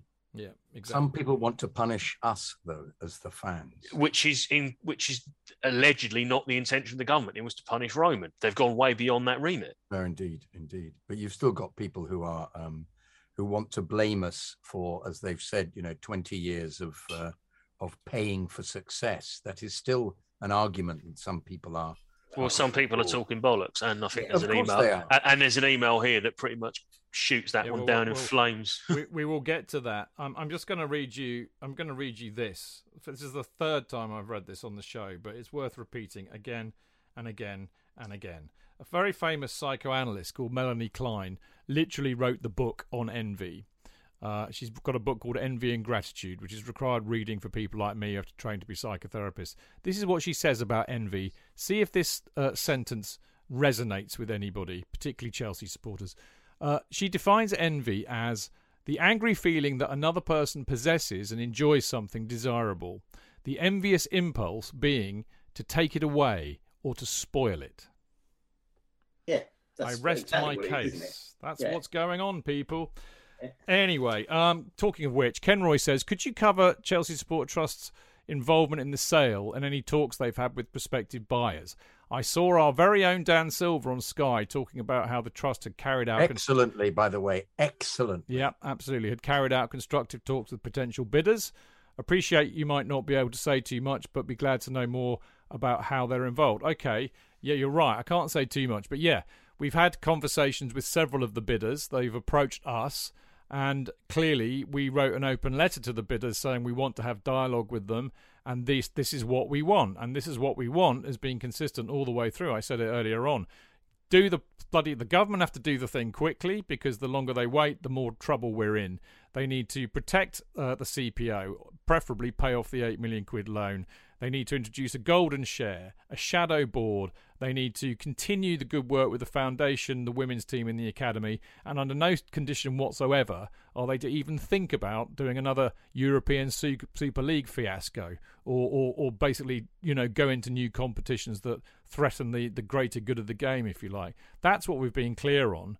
And that's what we've told anybody who's come to talk to us. I can't tell you who, Ken Roy, but I can tell you that we are. I've seen on Twitter tonight, I think Martin mentioned it earlier on, that Greg Hands has said that the Ricketts family have arranged to come and see the Trust and the CPO. Well, I'm pretty damn sure that nobody on the Trust has arranged anything with them, to my knowledge, so I wouldn't get your knickers in a twist about that. But obviously, look, it's important for the Trust and the CPO to meet with anybody who's prospectively buying the club to make sure we get what we want, into their heads as quick as possible, and preferably for them to agree that they'll do that, and preferably to do that in a legally binding way. So, that we would be in dereliction of our duty if we didn't do that.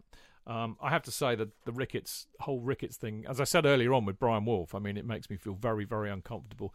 And I will be publishing Brian's the podcast I did with Brian on My Chelsea later on, so you can hear what he has to say, because he's very well placed to say that. Right, the last Discord question, Prashanth. Have you guys seen a player at age of 37 play as good as Thiago Silva for Chelsea? I've never seen him make a mistake since the West Bromwich Albion game 2 years back. Who wants that one? It was the other Blanchflower brother. playing for Arsenal in 1953, who was 39. Magnificent. No, I'm sorry, I'm being immensely ironic here. No, but that's brilliant. Actually, I had no idea. He did. I think he did actually play as long as that. But then the idea was that if you played centre half, you weren't necessarily in that era being as mobile, because all you were doing was being a stopper. But no, there was a he was the Arsenal centre half, and he played on longer and longer. I think that was an era where you could get away with that. Just because of the way football was structured and the defence was structured. But no, I in terms of, I'm trying to think of any other 37-year-olds who've playing in the Premier League. I mean, goalkeepers, yeah, lots of goalkeepers. Who was the American goalkeeper? Brad. Yeah, Brad Friedel. Brad Friedel, I see. Yeah, he was 42, wasn't he? Shilton. When he carried on? Yeah. And Shilton was 40, yeah. Well, look, it was. I'm doing #1 for teenagers here, but Dino Zoff. I mean, he was playing well into his 40s. Yes, was it Jackie Blanchflower was the guy's name? That was it. It was Jackie. But they know that was in an era where, as I say, completely different. Thinking of the pressures of the Premier League, what I find phenomenal about him is his speed. And he must be so tuned up in that he doesn't tear anything when he runs. I mean, obviously, he doesn't need to be playing as quickly as the others because his vision is so good. But when he needs a burst of speed, like going back for those goal line clearances, he's really top banana. Yeah. No, he really must look after himself phenomenally. Really, it's a difficult. Brilliant. I mean, the question is specific to Chelsea, and I can't think of many. Oh, to Chelsea, I can't think of many players that have gone much beyond mid-30s for Chelsea that you would put in the same bracket. So in that sense, he's a very unique specimen. What about Charlie Cook? Yeah, I mean, again, but the conditioning was very different at the time, and you know, you could argue the other way actually that Charlie Cook was better because look at the pitches they had to play on. Yeah, but also I don't think he played very well in his return. Yeah. What about Peter Bonetti? Yeah, I mean, Zola. Yeah, exactly. Zola's a good shout. Went on for quite some time, didn't he? And I think, you know, most of them, even Frank was still with us at about 35, 36, wasn't he? I think before he, you know, just knew that he could. Before he went to City. Yeah, and I think, you know, I look at. I mean, in terms of players from other teams, there's probably football's probably littered with great players that went on, you know. Outfield players, and I hate to admit it, but you've got to say that whether or not he's doing any good for them at the moment, but Ronaldo is still one hell of a fucking footballer, and he's 37. Indeed, he is. You know? Right. Okay, brilliant. Well done, Discord people. Keep it going. I like having a few questions in here of a Monday evening. Now we've got loads of emails, so we're going to scoot through these. The first one, JK, is from the lovely Trey Bertelson, who is known as Bert Cubed, I think, on Mixlr. So we all know him very well. I haven't seen him in tonight, actually, I don't think. But I know he's a regular in Mixlr. Trey Bertelson. Sorry, it wasn't Jackie Blanchflower. It was another Blanchflower. I'll get round to it. Jackie Blanchflower played for United. I've got really confused. Not Danny. No. It was Danny's brother. Right. Jackie Blanchflower wasn't his brother. I'll get it. I'll get it later. Here we go. Dear Chidge, JK, and esteemed guests of the fan cast, Martin and Tony. As a kid growing up in the American South, football, or soccer on my side of the pond, was always viewed as an inferior and sometimes sissy sport. I was a multi-sport athlete throughout my youth and adolescence, but never dipped a toe in footy, as it were. Once I graduated from college in 2006, I was at home with little to do and stumbled upon the World Cup that summer. I was immediately enthralled by the skill and flair of such players as Ronaldinho, Zidane, and Kaká. I found myself wondering, how did I ignore this tremendous game for so long, and set out to discover a team to follow? Since the American sentiment at the time, and still today, was that the Premier League was the best domestic competition, I decided on an English club. After reading the histories and bios of some other teams, including Arsenal, I tuned into the 2006 MLS All-Star game with the best players of Major League Soccer going up against this team called Chelsea FC. I watched the game, was subsequently hooked on this team of players. Reading the bios of players like Terry, Lampard, Cole, Essien, Drogba, etc., I knew I had made the right decision. Fast forward 15 years and 7 months, and here we are. I never gave much thought to the role of Roman Abramovich at the club, his potential shady past, or how that would come to shake the club to its foundation 19 years after he saved it from veritable extinction. I trusted the Premier League did its due diligence, awarded the club to him based upon their thorough review, that they would now reverse their decision and deride the club based on the ongoing invasion of Ukraine, while ignoring other teams' less than scrupulous owners, is wild to me, but ultimately I feel the time is right for the club to pass on to new ownership. I did not, however, write this email to discuss foreign policy, so allow me to return to my train of thought.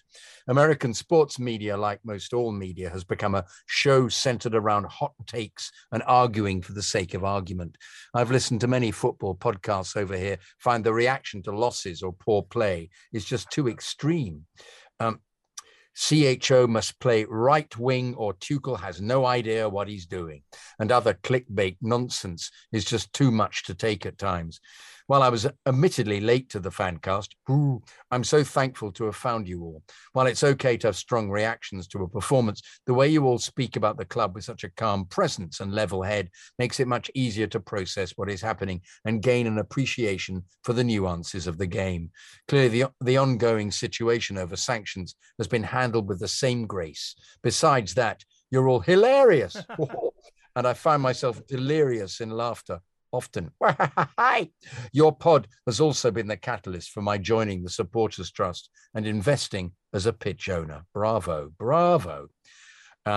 Many of us US-based fans have only known Chelsea in this period of dominance, and I think that shapes expectations. Clearly, you've all been there for the best of times and quite literally the worst. Oh, yes. And I do think whatever happens with the club, True Blues will be closer for having experienced it together. I love Chelsea Football Club. I've met lifelong friends through support of this wonderful club. We can think of no greater honour than to meet up with you all in the Cock soon for a pint. I speak for them when I say, thank you all so much for this terrific podcast. Take care and keep the blue flag flying high. Trey Bertelson, a.k.a. Bert Cubed. Oh, I feel a little bit of a flutter of emotion. I feel a bit emosh, mate. I've got to be honest. Yeah, I've got to feel a bit teary. Bert is in the house. He has announced himself. He says, I'm here. So he's in Mixler tonight.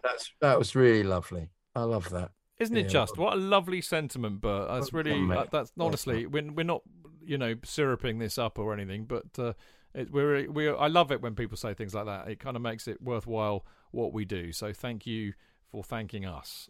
Right. We've got Philip Kenley now, your mate, Tony. He doesn't remember him, does he? He's not having a dig at you tonight anyway, that's for sure. Hi all. I like the rest of you, and I do actually generally love Philip's emails because he does talk a lot of sense, and this is no exception, by the way. He says, hi all, I like the rest of you and pissing mad at the moment, and I have just worked out why. The thing is, I don't even think that you all on the pod have made enough of the huge elephant in the room that nobody is really talking about. You see, I thought I was just mad because of the existential risk to my club. Well, okay, that's part of it, but there was something else, and I've just figured it out. So, you know what? Maybe Roman is as bad a person as could be right now. Maybe all that great work in our community, etc., was all part of some well-thought-out charm offensive to ingratiate him with us fans and the wider community. Maybe he is right behind Putin and his plans to dominate the region. Maybe all this is true. But, as discussed many times, the only people being hurt by the actions against Chelsea are really the fans and the community. However, the truth is that there is only one organisation that is culpable for Roman being in charge, and that's the Premier League, as it is they that sanctioned his purchase of the club. The fans could not have stopped this, but the Premier League could. They are responsible. Why are they not admitting this? Why are they not taking any responsibility? They are to blame. Of course, I wouldn't expect them to own up or share any responsibility, but why is no one going after them in any way, shape or form? I have not even seen The Athletic talk about this. Should we not be asking the question and getting this point out there? I don't care about you reading this email out, but I would love to hear you discuss it on Friday. Well, we're a bit late, Phil, but we discuss it. We are.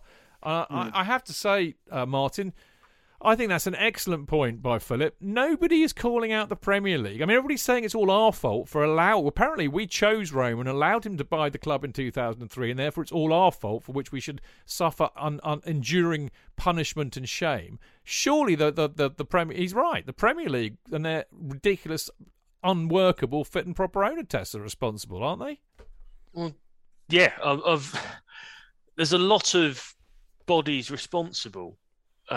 Before it comes to us on this. And, the fit and proper persons test has been proven to be not worth a wank. It's not just us. There was the stuff with Thaksin Shinawatra at Man City. That was even before Sheikh Mansour took over. They waved that through. They waved through the Saudi Arabia PI Public Investment Fund for Newcastle. Their fit and proper person test, or whatever they call it, their owners and directors test, doesn't hold water. And it's been flagged up numerous times. I think we've almost become so used to them being shit at these things that no one's thought, hang on a minute, the Premier League could have blocked this, and they didn't. But they were as enthralled to the money as anyone else. And I think in some cases, a Russian owner coming in with loads of money, everyone loved it in 2003. They say they didn't. They say they were sceptical now. Bollocks.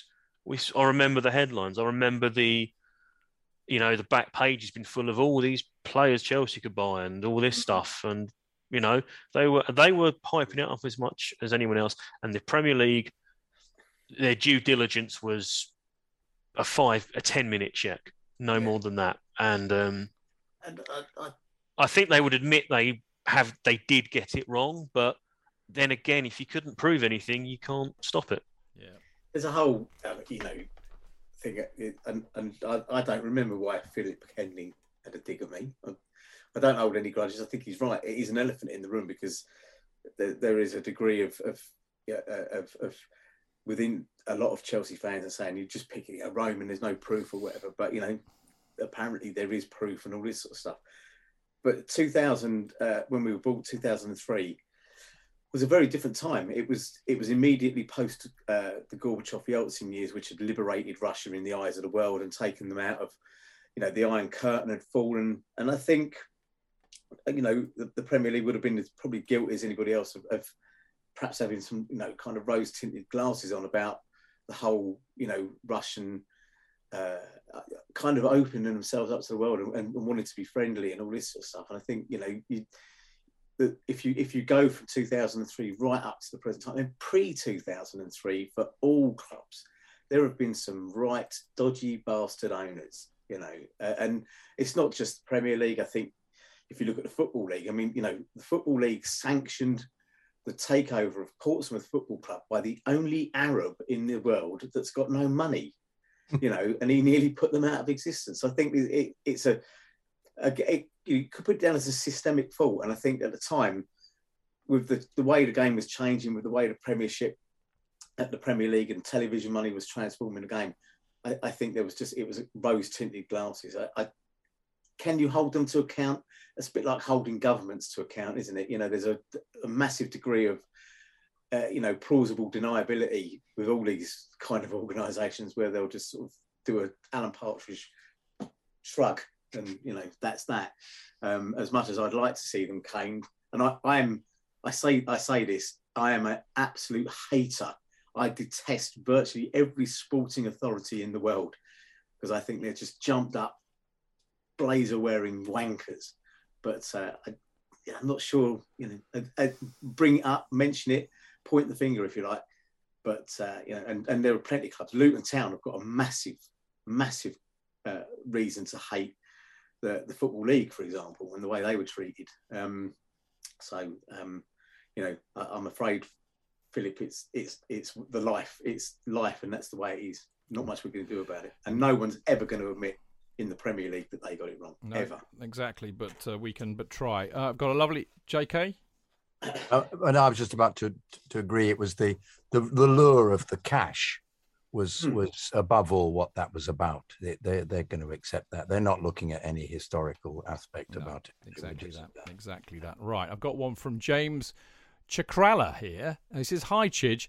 I've been meaning to write to you for weeks. Apologies for the belatedness of this email. I was so sorry to hear you lost your father. I'm sure it's been a very difficult time for you and your family. Thank you for keeping up with the grueling Fancast schedule in the midst of everything. My sincerest condolences, and may your father's memory be a blessing to you. No football talk this time, but I'll write again soon. Thank you for all you do. James Chakrala, New York City."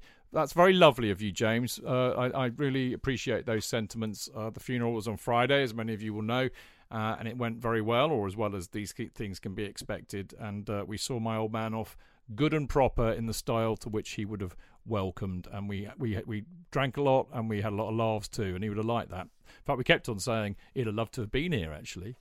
So there you go. So thank you for the anybody who's met him will know how true that is. But thanks, James. I really appreciate that.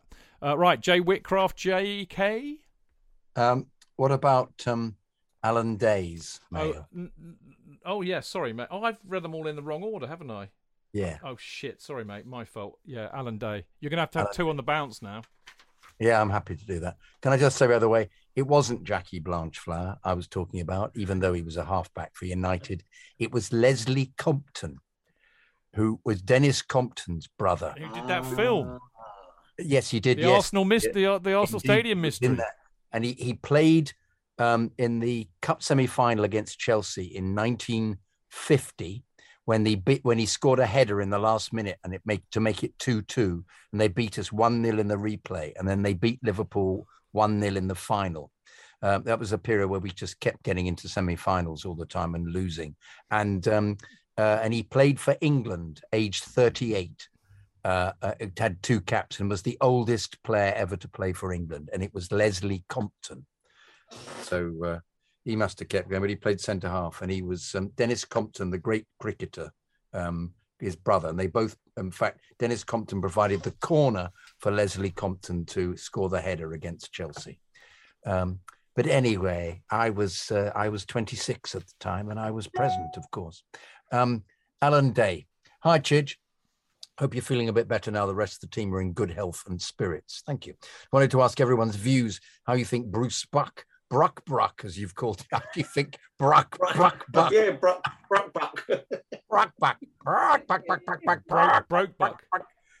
Broke Buck Mountain. Broke Buck. Oh, no, we can't talk about that, can we? We're allowed to. Broke Buck.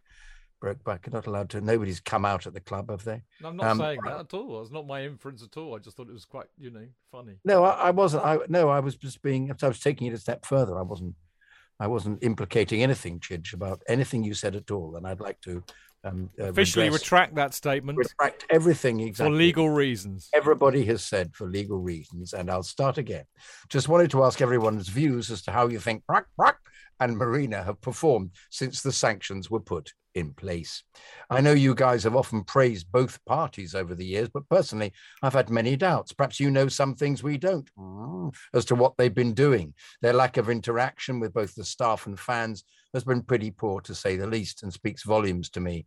I accept that sometimes it's best to remain quiet to avoid further poison being directed towards us by both the media and government, but things have, in my opinion, been quite unacceptable.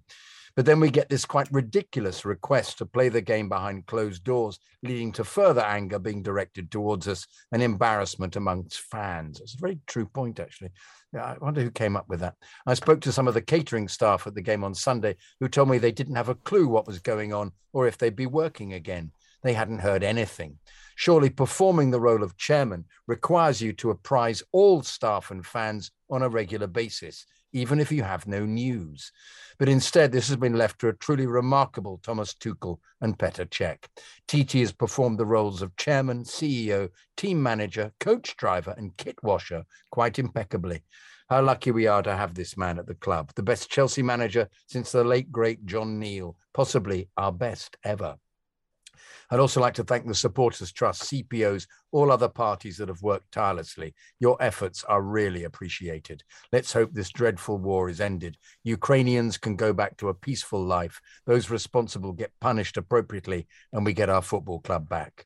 Look forward to seeing you in the Cock soon, Chidge. JK, keep making me laugh. You've been on fire recently. Oh, well, that's come to an end, hasn't it? Alan Day. Brilliant. Lovely, Alan. Lovely. I think it's a very good point, isn't it? Actually, but isn't there a code of silence almost with the club, which with Roman doesn't say anything or didn't say anything, and similarly Buck never says anything. So Marina never does, and Marina never does. Yeah. Publicly, as far as I know. Yeah, and I've never heard her speak publicly at all. No. I've seen her holding a shirt up, hasn't she, with when somebody's signed. I've seen that, but I think that what the club misses in this sense. But in some ways, what they've done has been good, because when Roman took over, he employed, one of his first actions was to go and get Peter Kenyon, who was a very, very, very good CEO, very good communicator, and would have been taking all of this in his stride. I'm pretty sure of that. You then had the disastrous Ron Gourlay, who I just think was just, the wrong person. You've now got Guy Lawrence in charge, and Guy Lawrence has been given a very clear remit. He's not the chairman, though, Tony. No, he isn't the chairman, but he's been given the clear remit to look after the business side of things, to not be that kind of... so he'll have nothing to do with talking exactly. to the fans or the staff. Yeah, but even when Peter Kenyon was there, when Bruce Buck was there, and it was still Peter Kenyon that would come out and speak. He was the chairman. Peter Kenyon was the CEO. Who was the chairman then? Bruce. Bruce Buck. Yeah, fair enough. Right, the chairs of all organisations are supposed to be. Well, I think you're right. I think if you'd had a CEO that was still in that kind of football operations role as well as the business side of it, like Kenyon was, you would have that would be the spokesperson. In this particular case, it should be Bruce Buck, because the next most vocal person, or the person we've heard from anything to do with the club, is usually Bruce Buck. Marina has never spoken publicly. We know Roman Abramovich has never done it.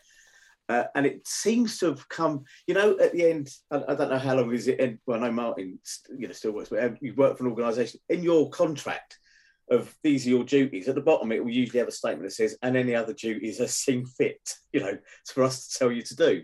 And I think Petr Cech's picked that one up.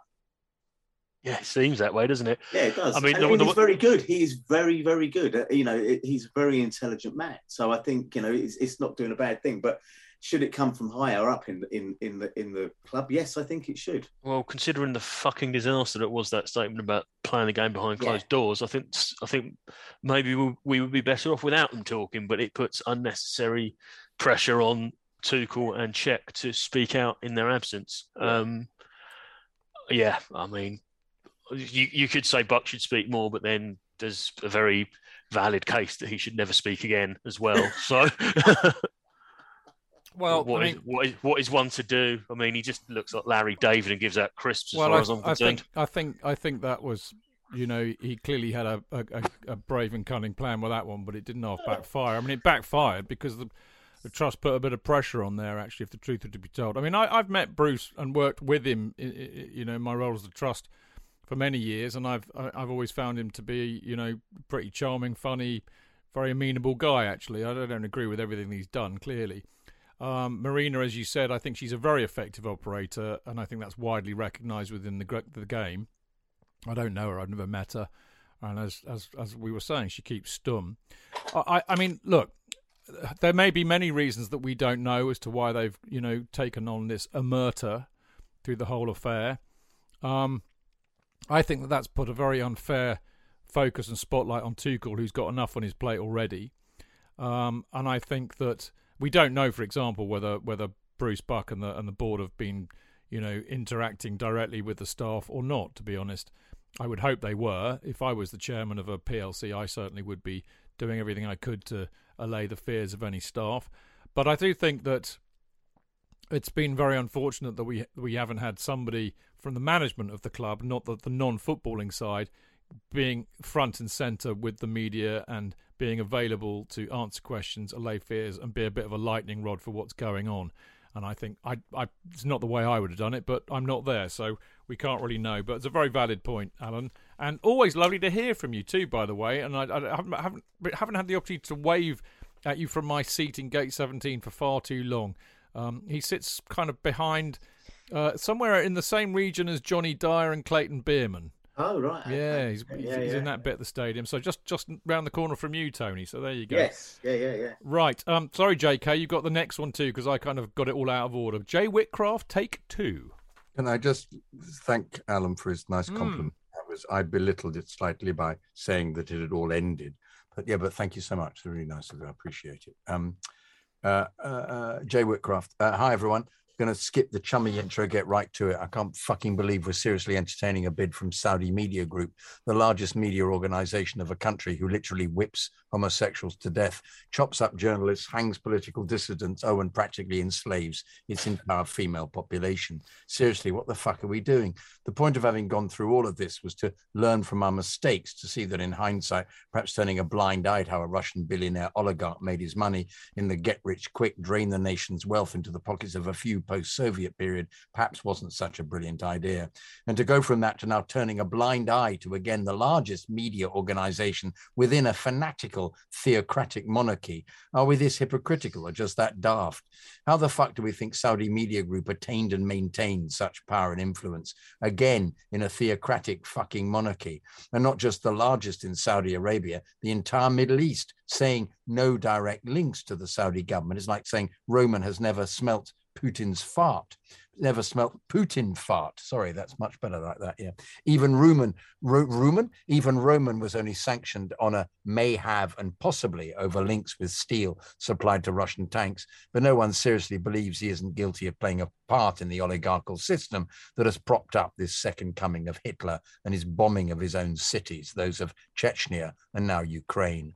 Have we ever seen any reporting by any of the outlets of Saudi Media Group publicly criticizing the Saudi government's barbaric record of human rights abuses or war crimes? Of course not. How convenient. Now they're incredibly wealthy and powerful. How convenient. And now they have all this money to spend on our club to further sports wash their and the Saudi government's reputations. How convenient. And if that's not obvious enough, just remember they execute journalists who disagree. Therefore, they control them. So if you think the life-size troll doll that is Boris Johnson, I'd like to say that again, if you think the life-size troll doll that is Boris Johnson approving the Saudi group's bid means anything, first just remember that said government also had no issue with Roman taking over in 2003, nor the billions of Russian money funneled through London's financial institutions, real estate, or political donations since. Also remember that the UK and US need Saudi oil now more than ever. Also remember they need their strategic alliance since things have only got worse with Iran. What I'm saying is they're fucking politicians. You can't rely on them to tell you if they have ever inhaled a joint or if a letter that ruined Muslim communities in Birmingham and sparked a counter-terrorism overhaul in Britain was even real or not. And for all those knobs saying, I don't care where the money comes from, keep politics out of football, why the fuck do you think we're in this situation in the first place? We're putting all of this shit into football because of the owners. Most of you idiots on Twitter are now celebrating that want to take us over. Sorry for my vulgarity and tone, but I've watched this bidding process disintegrate over the past week, and I can't take it anymore. I can't stand by and watch the club I've supported since I was 14, the one I've permanently inked on my body. Wow. Go from champions of the footballing world to being its whipping boy, to becoming accessory to some of the worst human rights abuses on the planet. If we're going to have this moral reckoning, then fuck me, let's have it. Let's do fucking better, and allowing, let alone Christ, celebrating shit like this is not doing fucking better. Jay, Chelsea fan to 2000, from 2004 to 2022, question mark. Yeah. I have to say, I agree completely with everything that he has said. Fantastic, absolutely. And I hope that is what is being discussed at board level. And the awfulness of this. They cannot swap one regime for another regime like this. They cannot possibly do it. So I think my only quibble with the entire email, which I think is marvellous, and I'm seriously probably going to cut, paste it, put it in my phone, so that next time I'm down the pub and I get some gobshite girl going at me, I will quote it and plagiarise it as if it's my own. But I can't believe we're seriously entertaining a bid from Saudi Media Group. We don't know that we are. You have to accept bids. You can't just say, fuck off, we don't want you. They have to accept the bids. They have to accept the valid bids, the bids with the money, and before they whittle down it. And no doubt, one of the criteria that they will be looking at is the links to government, to the organisations, to the, to all of the stuff that Jay's mentioned there around human rights abuses and that sort of stuff, which is why I'm so intrigued by the bids that seem to be backed up by South Korean money, because there's probably as clean a money as you're ever going to get. But I don't think we're in a position. I don't think we were canvassing for a bid from the Saudi Media Group. I think you have to accept it and then you look at it. I don't think we're entertaining it, and I don't think Rain Group will entertain it either. I think they just have to accept it and let it go through the due process. But what if there's somebody in the government who wants, from a political reason, wants the Saudis to get the gig, get the job? Look, I think this government is the most incompetent bunch of cheats, liars and frauds going. Yeah. But I'm not sure that in the current atmosphere, even they would be that stupid as to do such a thing in plain sight with the amount of focus that's on them from every single, even some of their own media shills are starting to question the lies in plain sight, etc. And I don't want to go into the politics stuff because me and Chidge would, I'm sure Chidge is totally agreeing with me about what I've just said, but I just think you accept it, you go away, you reject it after it's been through due process. Well, let's hope they do because. Sorry, Martin, you wanted to come in. Yeah, I mean, there's one thing. I mean, he said like, "What are we doing? What are we?" So I think the "we" in this, I'm assuming, are the Twitter accounts that have Saudi flags in their profile and respond to tweets from the Supporters Trust and the likes of Simon Johnson and Matt Law saying we want the Saudis and all this bollocks. Basically, because their only interest is in doing a real life version of FIFA's Ultimate Team where they sign Haaland and fucking Mbappe and all this stuff. Yeah. And the realities of human rights aren't something they're factoring in. I can certainly tell you, Jay, I don't want Saudi money anywhere near Chelsea Football Club. I would demonstrate. I'd be happy to demonstrate. I don't want it anywhere near. There's everything you've just highlighted. And the other thing is, all it takes is one roll of the geopolitical snow globe. All of a sudden, the Saudis are the bad guys, and then we're getting sanctioned again. Yeah. So it's just, if, like you say, a clean break. Completely agree. That's what we want. That's what all of football should have. There is no way the Saudi Arabian PLF bid should have gone through at Newcastle, but it did. And the argument from some of these people is that therefore you can't complain about Chelsea and the Saudi Media Group. Well, you can, because I don't want them anywhere near Chelsea. Now, that means possibly accepting a bid from American sports franchise owners that may be leveraging the club, but whether we like it or not, the money is a lot cleaner, although ethically a bit dubious. Yeah, we need a clean, fresh start, and I agree with all of you. It's a brilliant email, Jay. I don't care how ranty it was. I agree entirely, and I mean, I don't like any of the bids, to be honest. I really don't like any of them. But I would certainly take massive umbrage to cleanest one appears to be Saudis. The cleanest one appears to be Martin Broughton, but he doesn't. I don't know where he is. Well, look, whether he's got the money. It'll be clean, I suspect. But I mean, I think, as you said, Martin, every single bidder is going to be.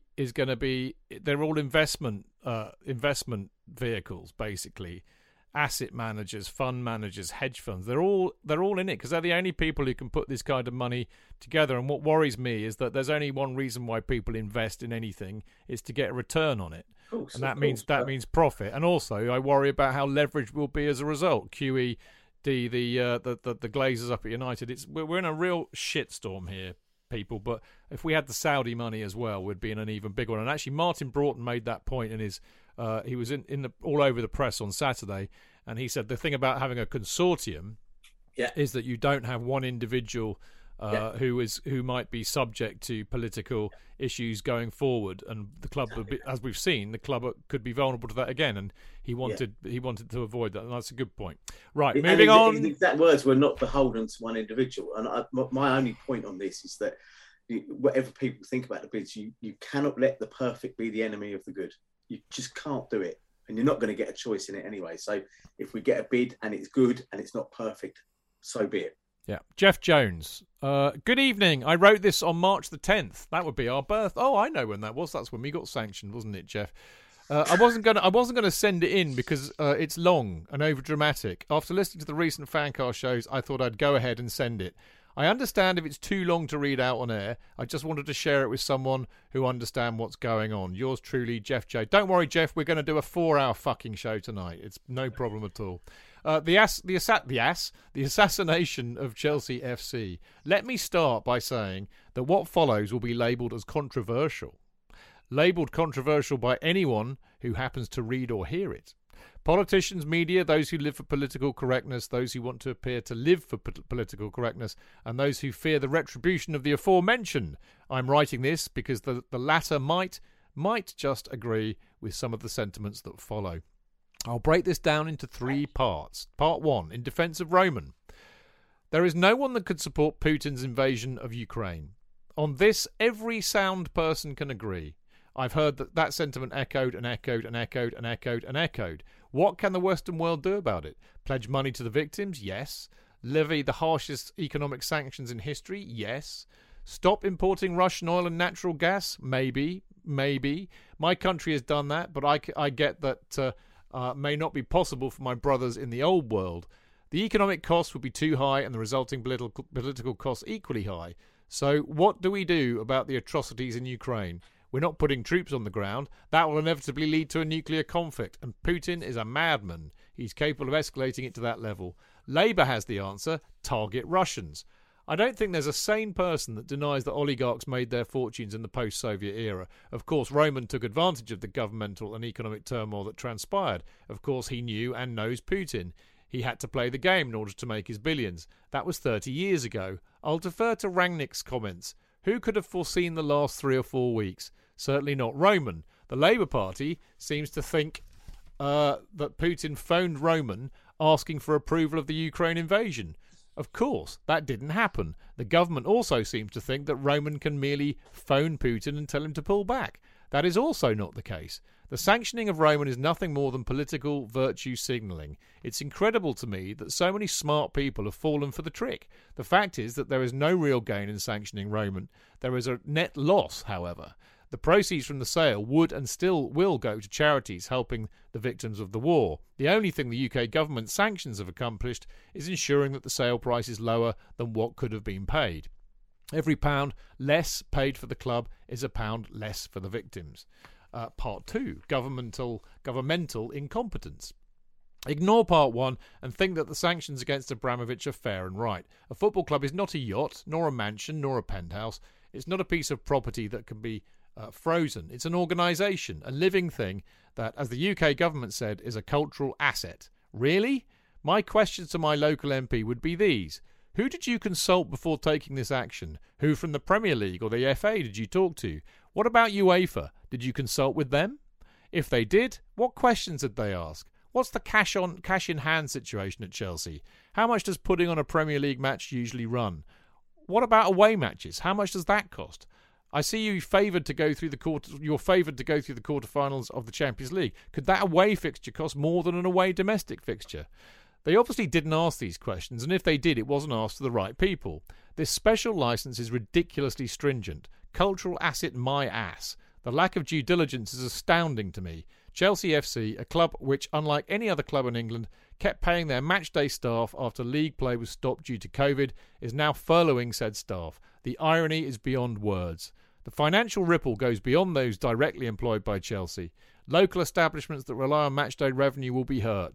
So who are these sanctions actually hurting? In short, it's UK citizens, not some oligarch who has lost money from day one since owning Chelsea.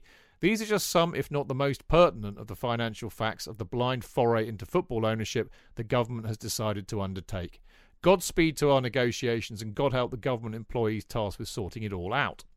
Part 3. The assassination. I'm having real trouble with assassination. I don't know why. The assassination attempt. How Putin-y is this?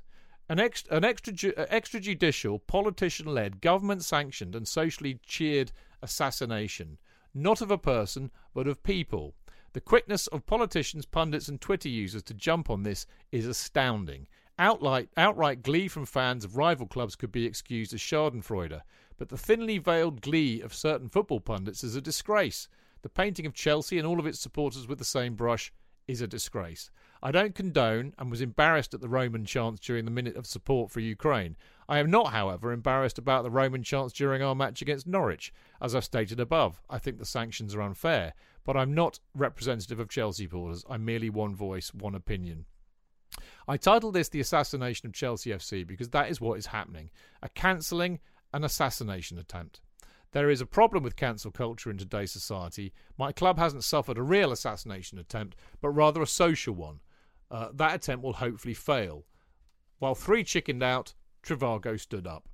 I know I'm not the only one who feels this way. I'm not sure where the phrase "I'm just saying" originated from, but I know the full phrase is "everybody's thinking it, I'm just saying it." I'd like everyone who is thinking it to just say it. That's it. Oh, there's a touch of the barrister about something. Hard hitting, Jeff. That is a tour de force if ever I've seen one. I mean, try and go through these parts. I mean, the governmental incompetence one, I've been talking about it. They simply didn't consider the ramifications and day-to-day operations of a football club and just slapped a sanction notice on it and then went, oh shit, we all know people who have lost jobs, lost work as a result of these sanctions. It's ridiculous. And none of it, like I've said, none of it's going to stop Vladimir Putin. So what was the point of it? You've It appeals to the red wall. It appeals to the red wall. Lots of this stuff doing this. It's a southern club, and it's jealousy once again, Chidge. It appeals to that. That's one of the reasons for doing that immediately. They've been making a statement because they know people will then will approve of that in those areas. It's a vote catcher. I'm not even sure they gave it that much thought, to be honest with you. They've just gone in 2-footed and messed it up. A sledgehammer to crack a nut. That's the way I see it. They didn't, and when it first happened, the sanctioning, there was a tacit admission that they'd never done this before, and that's why they were almost arbitrary figures. There's certainly not going to be anyone in the civil service who's dreamt up these sanctions who's going to come out and say, well, yeah, I know the inner workings of football clubs and some of the points in there are very good, and they are very good. I think from the point of view of is Roman guilty, I think in any situation like this, they're always going to err on the side of caution and say yes, because the if you like the whiplash that they will get if it's turned out later on that he's proven to have these links or whatever, and they did nothing, would be far worse than the way they're doing this. The governmental incompetence is summed up perfectly by, we all know that Roman was sanctioned because he is the single most visible Russian oligarch worldwide, I would say. He bought the brand, he bought the club, he bought it for whatever reasons, and it's his profile. Even if he bought it to try and hide his profile and look legitimate, he's completely misjudged that because it's lifted his profile. And then you have Evgeny Lebedev sat there in the House of Lords, Lord of Siberia, owner of 2 major newspapers in the country, The Independent and the Evening Standard, not being sanctioned, nothing's happened. So you do have to ask the question around governmental incompetence and the role of politics in general in this. That is a fabulous email. I'm not sure I'd have to read it again to see whether I agree with it. An assassination, I think it's cumbersome and it's sledgehammer nut territory rather than the assassination. We're basically collateral damage in all of this. Yeah, that's a better description. And until the sale process, there's a bit more light on it and where it's going, we're going to be in this situation. What doesn't help is people writing headlines on newspapers saying Chelsea could go bust in 10 days. And then you read the story and there's like 8 different things that have to happen before that can. Yeah. There was one on Sunday basically saying Chelsea could go into administration only if Roman vetoes the sale, which we've had no indication he's planning to do. So it's just, some of it is just crap to sell papers. And that includes some of the Chancellors and Walter Mitty characters that are apparently interested in buying the club. Some supporters have been, of opposition fans, have been calculating, particularly Arsenal and Tottenham, have been calculating if we lost the 9 points due to administration, whether they would then become 3rd and 4th. Let's be honest, we did exactly the same thing when Manchester City got in trouble for the UEFA thing, and there was a possibility 5th place could get Champions League. So we've all done it. Okay. Every one of my friends who support other clubs. So, that's one of my mates down in France, Spurs fan. Another one that I know from France, Eamon, he's a Man United season ticket holder. Not one of them has sent me a message saying, hope you go under, hope we see the back of you again. There's a guy I follow on Twitter, and he said we have to keep our relationship a secret because he's a Leeds United fan. But he's a Leeds United fan from the old school, like I'm a Chelsea fan from the old school in 1970. And he's said the same thing. Nobody wants, no right-minded football fan wants to see us go under. What you're getting is the noise of the keyboard warriors, the fucking idiots, the FIFA, PlayStation generation who think this is all just a bit of a laugh. They've no experience of unemployment, the hardship, all the good stuff in the community that football clubs do. They are soulless supporters. They are hangers on, if you like, and that's the sort of stuff that the Mail will pick up as Twitter. People go mad over this or that or whatever, and I genuinely think genuine football fans from other clubs do not want to see us or any other club go out of business, go to administration or whatever. They might gloat over the fact that we may not be a force that we were in the past, and if that is our heyday, then fine, we've had 20 great years of a heyday, but I don't think anybody wants to see it go to the serious lengths that have been suggested as an assassination or whatever. Marvellous. Agree with all Gee, of that. I heard a word out of you on this one. Well, you were all doing so brilliantly. I got the chance to rest my vocal cords, but I agree with everything you said. Right, write this time and date down. JK. No answer. Famous CFC. Famous last words from the famous CFC. Steve, his name is, isn't it? Yeah. Dear Chidge and fellow world champions. Oh, yes. You go far with that sort of intro. Yeah, fantastic. Yeah, champions of the world. I'd like to comment on an aspect of the recent government action I haven't heard mentioned yet. While the club's troubles pale in comparison to the horrible human suffering right now in Ukraine, I think this is also a valid concern. Let's assume that the correct course of action in response to the Ukrainian war includes seizing assets from the appropriate people. Then maybe the asset values could go towards rebuilding Ukraine after the war had ended. One of the assets might be a mansion in London. Then the government officials break all of the windows and set the kitchen on fire. This doesn't make much sense, but might be explained as a way of getting back at the oligarch, even though for all practical purposes, the mansion is not theirs anymore. Now, the government has significantly diminished the value of the seized asset. You've already talked about how the situation at Chelsea has hurt many innocent people, including employees and fans. But the government's actions are also affecting the value that they can extract from the sale of the club. They should be selling as many tickets and shirts as they can to maximize the club's value. What do you think? As always, I love your podcast. Hope to come to a game when I can. P.S. Following your episode when Dan was on, I've paid my £5 to join the Supporters Trust. Best wishes, Steve. Bloody marvellous, Steve. Well done for doing that. I really appreciate that. I mean, it's a good point. We kind of touched on it earlier, didn't we? That on the one hand, why couldn't the government have set up some sort of an escrow or a frozen account where the money that the club may go into? But on the other hand, we also know there are people being laid off at Chelsea at the moment. There are friends of ours who are being laid off at Chelsea at the moment because the club just can't spend any money. And it's just ridiculous, I mean, every single Chelsea supporter knows how much. Okay, hands up on the podcast tonight. Hands up, all those who think that Roman has taken any money out of the club. No. Oh, sorry, I'm not. Well, you put your hand up. So that's a no from Tony. Martin? No, I don't think it has. That's a no from Martin. It's a mute from Jonathan.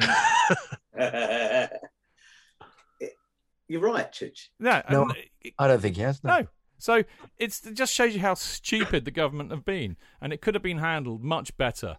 And sorry, Martin. Sorry for interrupting. It's almost like they want to knock the value of the sale down, so one of their mates can get it at a cheaper price. I think. Do you know what? I think the reason has always been, and I've said this for weeks since it all started.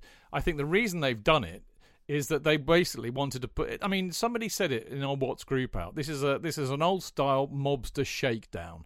So they wanted to starve the club of funds to force Roman to sell it quickly, so that he wouldn't piss about and be a bad smell under their nose, embarrassing them for being here and not sanctioned. So that's the best way to do it. Starve the club of life. If you don't sell it, mate, it's going to go bankrupt. And then what are you going to do? Then how's your statement about I love the club and want to do things in the best interest of the club going to look? That's what's going on. That's why they won't do what every single person would deem to be sensible and logical and economically intelligent. But there you go. Goodness me, have we come to the end? It looks like it. And now our time is done. Yes, and all of that. We have. I can't believe it. I thought it was going to go on forever tonight. Right. I actually feel quite sad it's finished now. I've been quite enjoying it. It's been very good. It's been I know. And I mean, we had that comment on Twitter about, do we shy away from awkward subjects? Do you remember that? Yeah.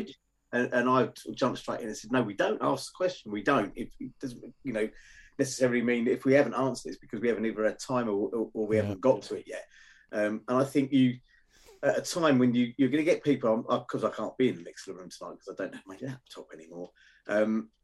You're going to get people saying, well, we tune in to listen to the football, not the politics. Well, unfortunately, the two are inextricable at the moment. And so to cover the subjects in the emails that we've had to cover at the end around what is, let's be fair, in the 117 years we've existed, okay, this is possibly the single most critical time, maybe level with when we nearly went bankrupt under the Mears family.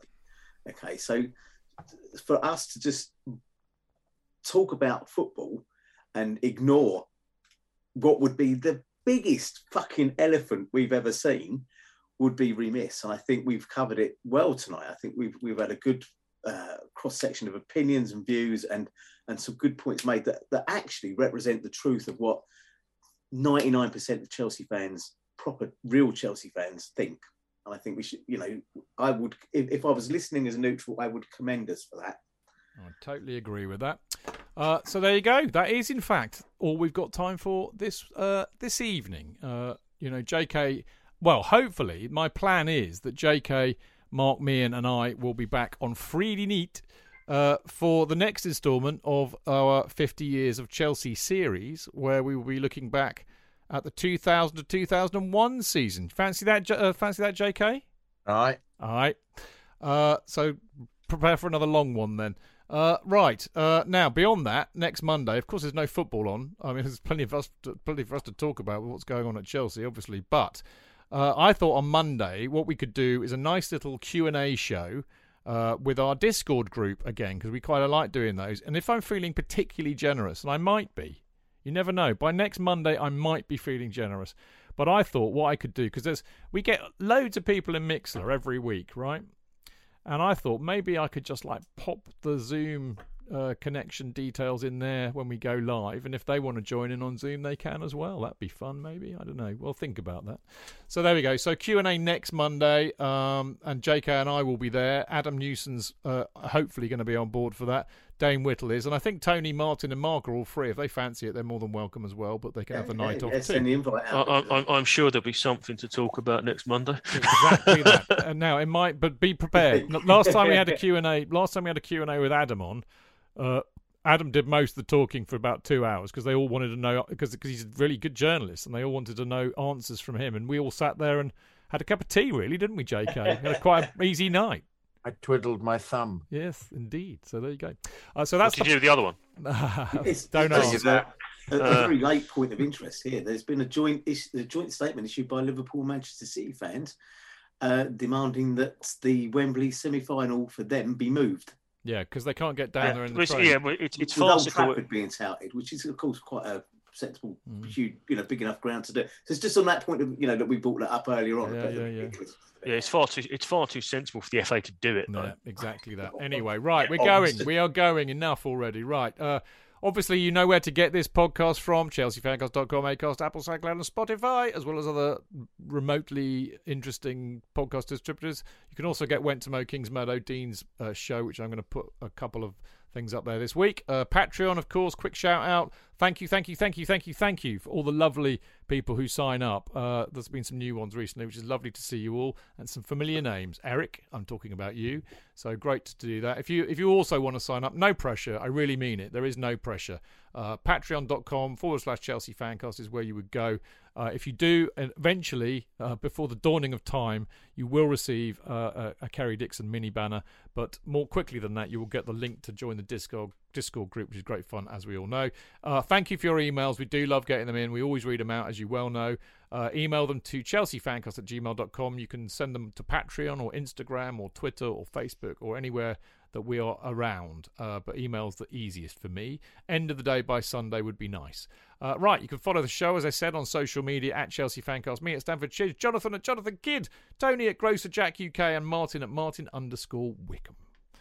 Blimey, there we go. Tony, you are an absolute trooper. Now, we're not going to see you again, are we, in this current schedule, right? No. I think I obviously I'm away for. I will try and get on Monday. I will try and get on for the Q&A on Monday.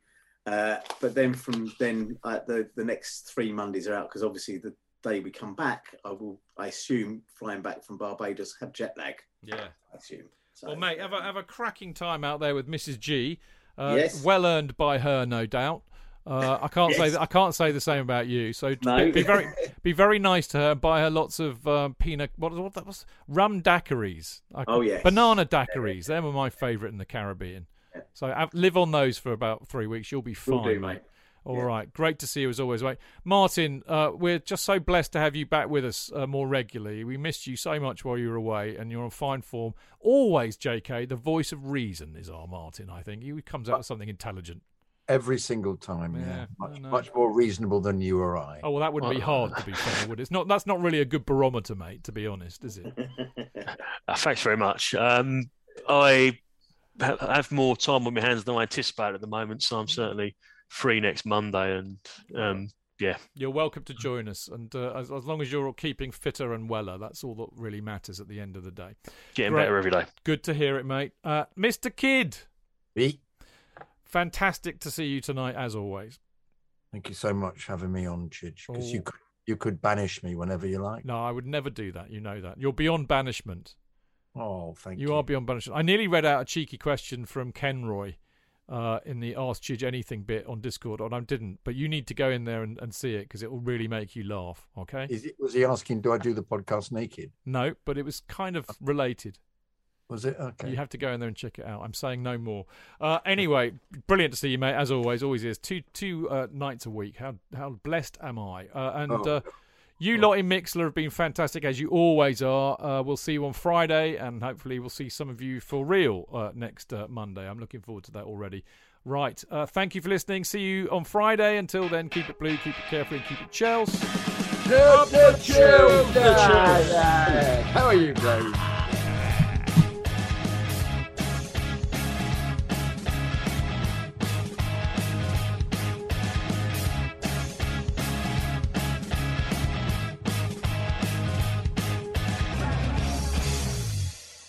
It's the 90th minute. All your mates around. You've got your McNuggets share boxes ready to go. Your mates already got booked for double dipping, and you steal the last nugget, snatching all 3 points. Perfect. Order McDelivery now on the McDonald's app. You in? At participating restaurants, 18 plus, serving times, delivery fee and terms apply. See mcdonalds.com. Here's a cool fact. A crocodile can't stick out its tongue. Another cool fact, you can get short-term health insurance for a month or just under a year in some states. United Healthcare short-term insurance plans are designed for people who are between jobs, coming off their parents' plan, or turning a side hustle into a full-time gig. Underwritten by Golden Rule Insurance Company, they offer flexible, budget-friendly coverage with access to a nationwide network of doctors and hospitals. Get more cool facts about United Healthcare short-term plans at uh1.com.